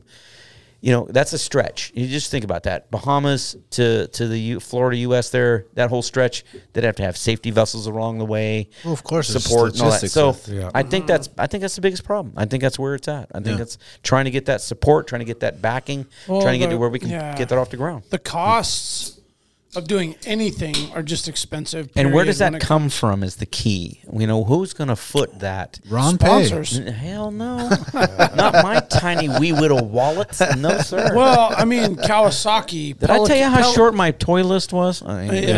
Pelican case. I mean, there's all these big corporate companies that I feel like if it were, incubated and like nourished and brought to this like build up, you could get corporate sponsorship involved. Sure. Yeah. But I think Jack was right on the key, where you start off with these little races that eventually turn into bigger races. It's going to take guys coming out of pocket at first. Yes, absolutely. Always on anything amazing. But you guys have already kind of laid the groundwork. And Oh, there 100%. are a lot of extreme expedition offshore jet ski people and groups. I mean, I think we talk about Dangerous Waters. Those guys are ridiculous. They go around the planet on jet skis. Oh, you guys are touching a nerve. You know, I ran into these guys, right? I talked to them and I offered help, and I even helped them. no shit. Oh, yeah. What, coming through Alaska? What is it? Yes, What is sir. it? Coming to Dangerous that Waters? Dangerous Waters, man. Yep. Like Yep. What is I that? know like the tip of the iceberg on these guys, but they have done the most extreme. Met them in the Shit Nilchik ever. as they were coming down through and headed to Homer, and then offered my phone number and services to them. They called me on a Friday. I had to borrow a truck at the time, a Toyota pickup truck, from a guy named I called Ratchet Jaw, and he loaned me his Toyota. I went to CC Skidoo and Eagle River, picked up a 8-place jet ski trailer to put one jet ski on the center of the trailer axles, and hauled it to Homer and launched it in Homer at midnight. And I got off work at 4:30. You're a good man. You're just And that's for the Dangerous Water Boys. That's cool. Can't make it up. I'm on one of their episodes. Dangerous Waters? Is Yep, that on Dangerous Waters. Team Waters? They're on. I think it's the Discovery Channel. I think is where they are. Okay. Yeah, Never yeah, heard of it. yeah, yeah, Let's yeah. check it Yeah. out. Yeah, that's great. Yeah. Is there? I would assume. Do they have like teams of people? I was like ready Dangerous to. Water, I was like ready South to. Africa, I was ready to quit Florida. my job and be a part of that group so bad. Yeah. Oh, I had to bite. That's why I volunteered myself. Whatever they needed, I'm there for them. You mean the Anchorage School District is not enough? Shh, quiet. My employer. Stop it. No, these guys are crazy. I remember just stumbling across it on cable TV years ago. Yep. And these guys were in like Russia or They something. got held up in Russia. Yeah, because like- they like didn't they get got- permission from the military. Right. yeah, but that's they right. supposedly Yeah, talked right to here. somebody. See, they like pulled them off the water. And Yeah. yeah, you They- boys. yeah, and they ran the same machines we did. Oh, okay. Copycats. So dangerous 5 dudes embark upon. There may be a female actually. Dan. The original, epic yeah. I remember the guy's adventure name that riding was their the- personal watercraft Yeah, from him. Seattle up through Alaska and across the Bering Strait. Steve Mole. Oh, I got his phone number. And they think their trip got kiboshed when they came up around the Arctic Circle and they got hung up in the ice, right? yeah, they trailered, I think, for a certain point and then picked up again. So, yeah, I had Yeah, and lost then- track. So they got stuck, and then they picked up their trip in Europe somewhere, Right. Where they shipped everything over, and then there was this huge fucking delay on getting their jet skis over, And then approval. getting And approval. That's what it approval. was. Yep. They waited like days and days and Permission. days, and then Yep. the weather came in, and they sat there just staring at the waves, smashing, and they finally got released. And Absolutely. continued their Met run. these but- guys in Anchorage in their rig, and it had a mural on the side of their RV, and it was Dangerous Waters. And a couple Yeah, they were yeah. a couple cool guys. But I really again, enjoyed they it. didn't just like, do that out of their own pocket. The Oh, sponsors, they got sponsors that's what I'm galore, saying. man. That's- Sea-Doo was a big sponsor Yeah, for man. those guys. Yeah. I forget the rest of them, but Well, and yeah. my point of bringing them up was that to me is probably what it's going to take to get the financial backing on. Like, let's just say you get half a dozen teams to do this thing. Mm-hmm. I mean, you're talking like $1 million worth of money is going to have to. Absolutely. That's just a total ballpark amount to like fund everybody, and then a charter guide out of Homer. Right, Okay, he charges X amount of dollars a day to take a charter out. He's going to go out for a week, Yeah. or two on this run and run fuel in his boat and on maintenance and all the shit. Don't Like, forget the crew. well, I'm just saying, a lot of money has got to basically come out of, It's an expensive Pocket. trip. Someone's heaven pocket. to make this happen. I feel like or to Jack's point, like those little runs, build momentum, getting Absolutely. people involved, getting them excited, making them feel like there's content to sell to make it worth sponsoring the race. Unfortunately, that's Like the world Jack we said, live in. we got to man. break the ice. We got to get it rolling. Yeah. And then Yeah. just like I Yeah. told John back in the day, we got to do something to get the ball rolling, get it broken, get it going. Yeah. So you Ron- need really passionate people that do Yeah, what you yeah, guys did in yeah. 2009, but you need a lot of them in their own groups. I disagree. So you guys, I got think a small 5 number doing it at first will break the ice enough to where it tantalizes the second run to grab a larger I crowd. love that word, man. What I'm getting at is that like you guys had your first kind of run at this, the trial. What did you call the trial? It's called Paving the Way. Yeah, the but I Paving the but I Way. believe it's so aged now that I think something else needs to happen to break it the ice definitely again. is. Yeah, a to decade later. to stir and ignite everyone's interest and or drive. enthusiasm. Yeah. Yeah. So what I'm saying is that you guys had 5 of those guys, Yeah. right? All you need is one of those guys and 5 other new groups To do it. to do it, Yeah, for sure. right. But you need these other experiences to get to find those people, because they don't know they want to do this yet. Wait a minute. Get your skis. Let's go. It's not my Bring thing. your I'll do video. the 3-day one. Bring your video. It's I'll not do my crazy thing shit either, for but I 3 would love to days. come cover it and be part of it. Or if I had the time to get on a support I can pull boat and just be 3. I part can of it. pull 3 wild gals together with me, my 2 others that I can probably pull from my pocket, and we can do this. That like right now have and can do Like have the equipment, gear, and and everything. do it. Like yeah. I wanted to ask real quick before I lose my thought on that. What are you and or any of your original crew OGs doing to date since 2009 to stay fresh, to keep your equipment right? Are you still going out and riding? Are you still doing Absolutely. runs and expeditions and Picking up the 80 miler now. Yeah, 55 is okay. old school. GP shit. 1800 Yamaha. Okay, so now you've upgraded your 80 equipment mile an hour on the water, and be careful on your turns. and bring extra gas No, actually, the efficiency is actually picked up. because you went from a 2-stroke to a 4-stroke. All 4 strokes. Okay, Those are 4 strokes back in the day. but the original They kind were of first like 4 strokes, but they were gas still 4 guzzler strokes. 4 strokes. Yep. Yep.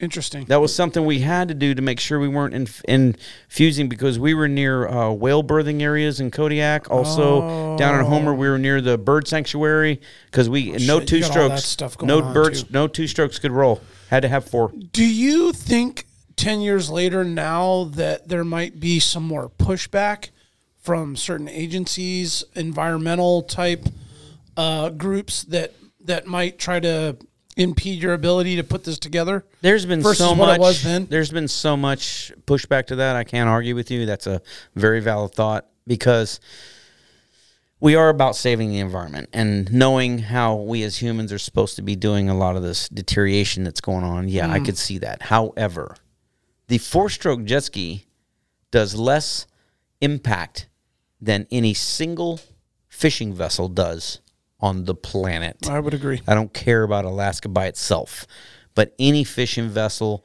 or tug or ferry or anything Ship or else anything, yeah. that deals with anything else in the water, the jet ski by the piles can't come close to a single Yeah, commercial it's not vessel, polluting the okay? water nearly as much. So It's not. they can stout all they want. And it used to be the noise, okay? Noise used to be the big deal. Now they have no holding ground on that, because the noise decibel level has dropped with the 4-stroke down to a level where we're less than an airplane, even at landing. And I'm not talking about takeoff. So there is that, and I'm not badgering. I'm just saying that of that, I don't think there's any real backing to where they could shut it down because of that. Now, because I know Homer well enough and I know Kodiak well enough, there are some protected waters. Homer, for instance, is one of the largest bird sanctuaries on the planet. Okay? We have birds coming from around the world. So that is an area where you don't need to go up past the spit, and you don't need to go over into where their bird nesting areas are, or around a couple of their islands where they have it, But up in it's Resurrection, you're talking? all the way up in, or even at certain areas that's, to the north and south as you come up to the spit. But when you're in the main channel, and you stay in the main channel, and you're along with the rest of the boats, You're not close enough to shore to exactly mess with anything. That's where we get to be where the bad jet skiers are just like bad motorcyclists. They put a bad name out, and they give a bad aura and a bad taste in their mouth for folks that say, we don't want some zippy jet ski around here stirring our sanctuary. So that's kind of where I'm bringing that all up as a whole and thinking both ends, not just trying to be single minded. But yeah, because it affects everybody. sure. That's a good point. Good point. Let's end it with Jack's trivia. Oh yeah. Oh, I was Jack, wondering, Jack, man. Jack said he has a trivia. Jack's been out a while. And the trivia's been getting bigger and bigger. Listen, ever since Scotty named it Creeps Trivia, it's blowing yeah, up. for sure. It's getting there. Trivia time. Dum. With Jack Lau. Real creepy. All right. So the world record for the fastest speed reached on a personal watercraft, a jet ski. Are you playing that one too? Sorry, sorry. Go ahead. Is it incredible what miles per hour? This was done by Uva Perez, and he was riding a turbocharged Yamaha FZR Wave Runner. 96. You can't go over. So you're going 96. Ron's going That was 96. so specific. Can you restate the question? How fast can a jet ski go? The world What's record. the world record? Yeah. I'm going to say 86. I'll give you a guess. I think I might be a little moderate. You might want to go a little over my number. Yeah, I was going to say 109 miles I don't know an if hour. we're over that good, but we'll see. 109 miles an hour. You're damn close. It was 127. Didn't go over. Now tell us exactly what he had again and what it was charged. Yamaha FZR Wave Runner turbocharged. Yamaha, did it say what size CC engine No, it starts out with? So it's turboed. No. Okay, so I ran a supercharged Kawasaki, and that's what I burned up heading out to Cochrane Bay and back. And so that'll do 86 on ocean water. And I know the GPZ 1800 stock out of the box without any mods would do about 94-ish. Now, I thought there was a specific mile per hour restriction on a stock out of the box jet ski, and I was Not anymore. I thought it was 70 miles per hour. It correct? used to be. Like it would just Not get anymore. to 70, and it was like, and that was all it would do. Pre-fuel injection. Oh, That's okay. why carburetor would only work so well in water. Yeah, That's why it was all right. 76 was tops for a while. Now, And there's never been a restriction. It's just about the functionality. that's just all you could get out of them. Yep. All right. Now it's Next Wild Okay, we West. got another Okay. question. Here All we right, go. we got number 2. So what's the longest ever journey on a jet ski? So this would be, like your guys' the race. the but Dangerous it's not a Waters race. boys. It's just a consecutive journey. So By an individual, I Like take an it. yeah, expedition. there was a group. There was 2 dudes. They went a long ways. The longest journey. I'm curious, and I am inquisitive. I'm thinking I don't know this answer, but I tell you what, I do know a gentleman that lives in the state, and him and his wife are circumferencing the globe Oh well, that's with his pretty jet long. ski. We'll talk about that in a minute. But I'm curious about what you know. That is interesting. I don't know that. I'm going to say 5,000 miles. Yeah, That's my No, guess. I'm sorry. I disagree with that because there's a whole lot of water. The planet is worth a whole lot more. Well, let's on hear the value. guess then. I've All got, right, I've let's hear got, what you got. I've got 10,000 miles, All right, 10. and that's way short, probably. I'll jump to 20,000 miles. Yeah. All right. So it's like a consecutive journey, Okay. right? So they're Right. not like camping for a long time. And it was 10,729 miles. 2 South shit. African dudes made it over to the United States and then went through the Panama Canal and then the whole West Coast Awesome. of North America. Yeah, knowing how much water's on the globe is why I jumped up to such a high number. And yeah, What blows me away is when you get into that like huge open water and like you got nowhere to go. you know what's surprising is if you didn't have a good working compass, you could almost get misdirected and do circles. And only Oh, I because believe I've been that. out in Alaska to where the waters, you're looking around and you have no land mass in Oh, any we didn't direction. even ask about that. You Yeah. have no land mass in any direction. And if you didn't have your GPS and your compass to make sure your GPS was legit, Right. to know which direction you need to go. Yes.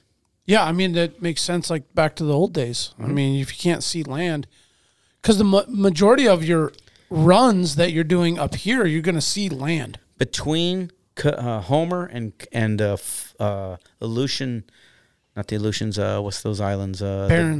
The Barren Islands. Between I Kodiak could and Homer. not see the Barren Islands when we left Homer after we lost Yeah, no land way. mass to our rear.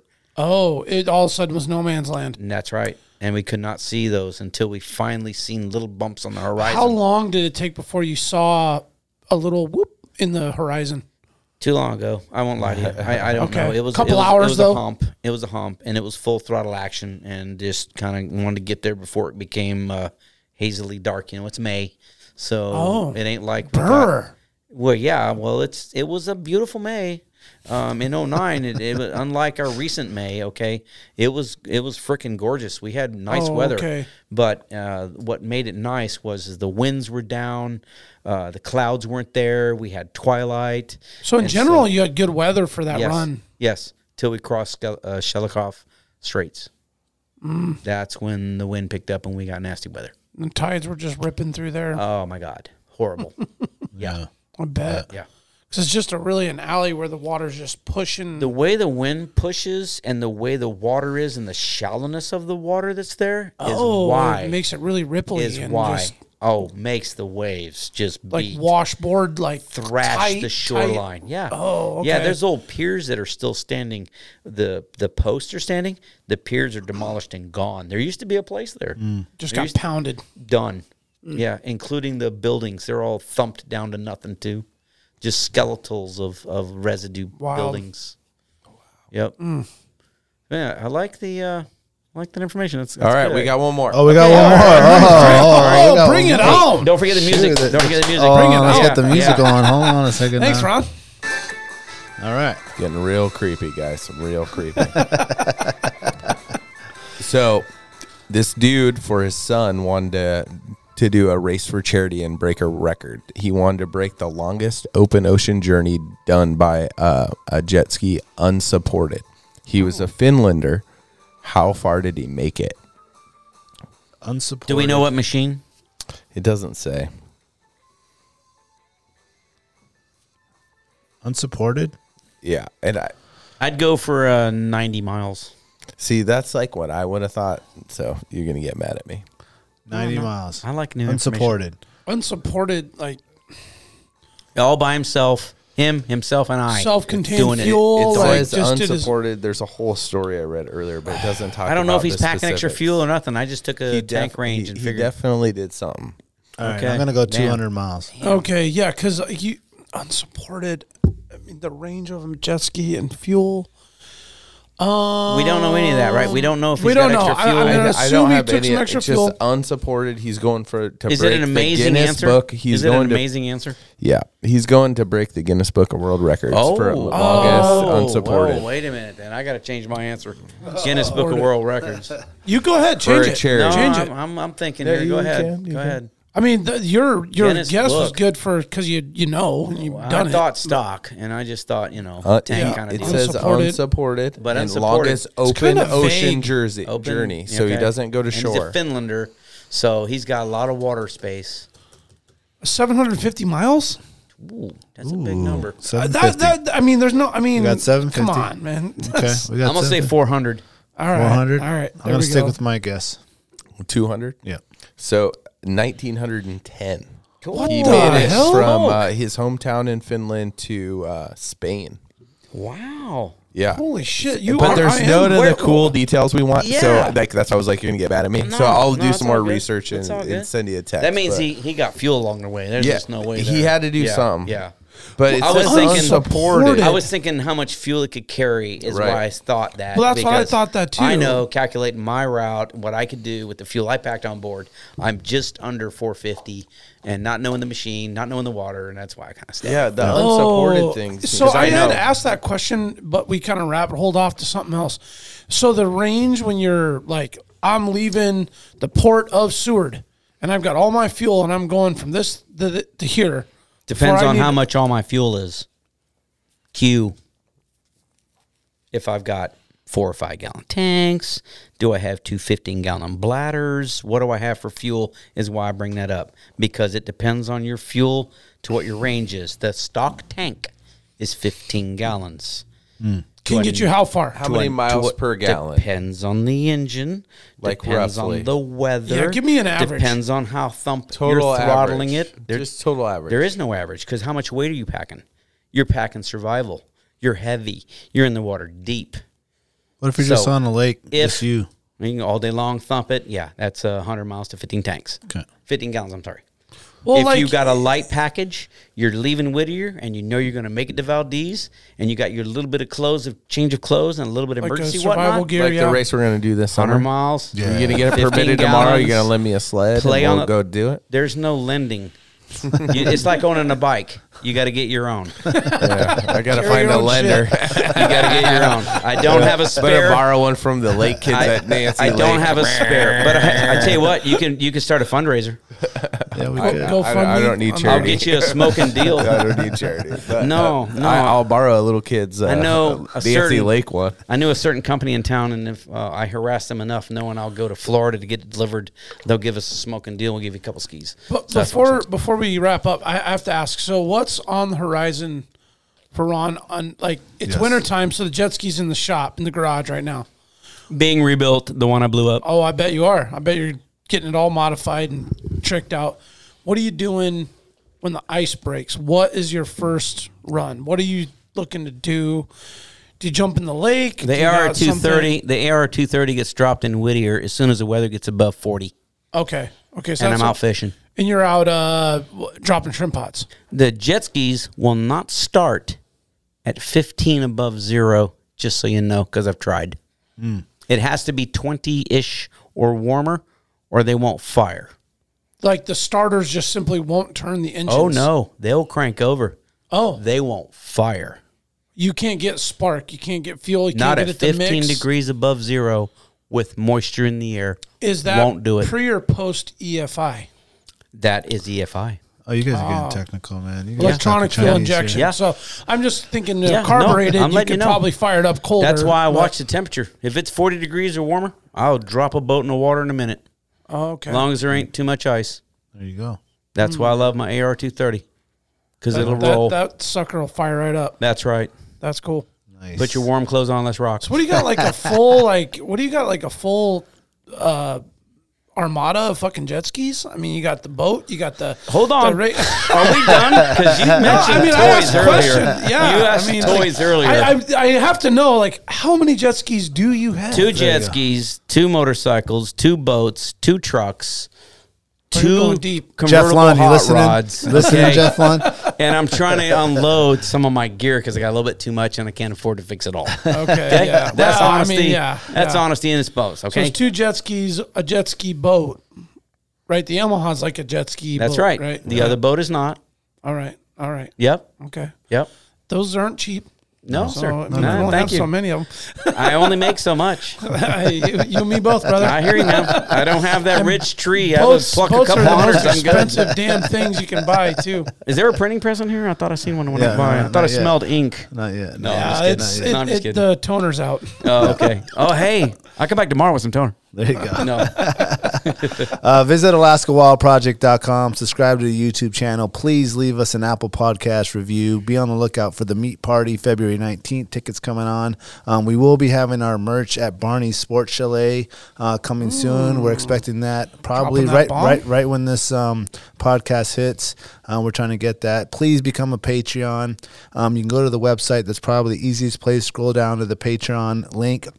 $5 a month. We are coming out with new stuff for the Patreon thing. We appreciate everyone's support, and stay wild, Alaska. Thank you, Ron. thank You you. remember my speaking to you of what I call your overcautiousness. Are you not overcautious when you assume that you cannot do what the enemy is constantly doing? The Alaska Wild Project podcast is brought to you by the following sponsors.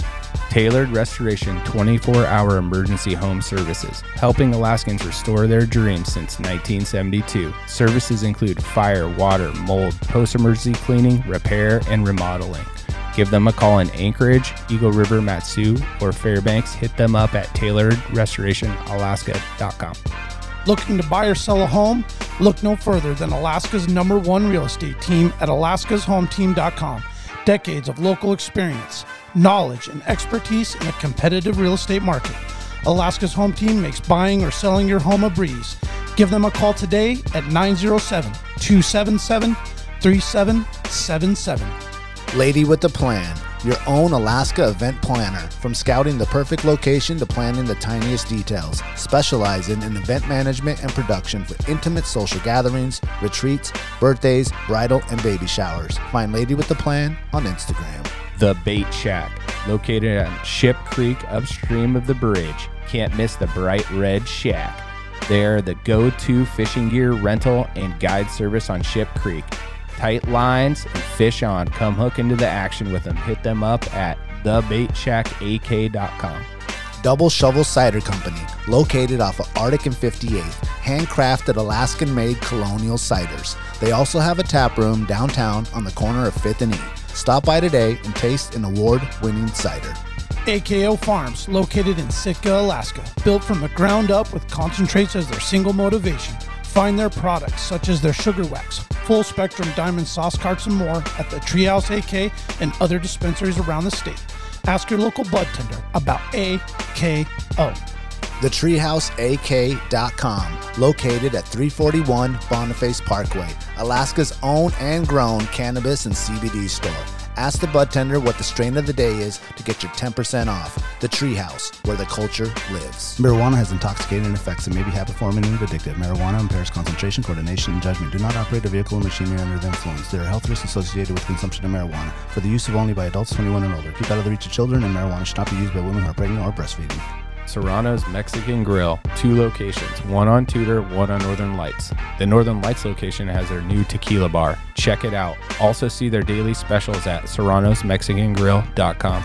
Lawn Pro AK, Alaska's year-round professional property maintenance team. Services include snow and ice management, weekly lawn care, and more. Get your free estimate today at lawnproak.com. I say try. If we never try, we shall never succeed. This proposition is a simple truth, and it's too important to be lost sight of for a moment. If we cannot beat the enemy where he now is, we never can. It is all easy if our troops march as well as the enemy, and it is unmanly to say they cannot do it.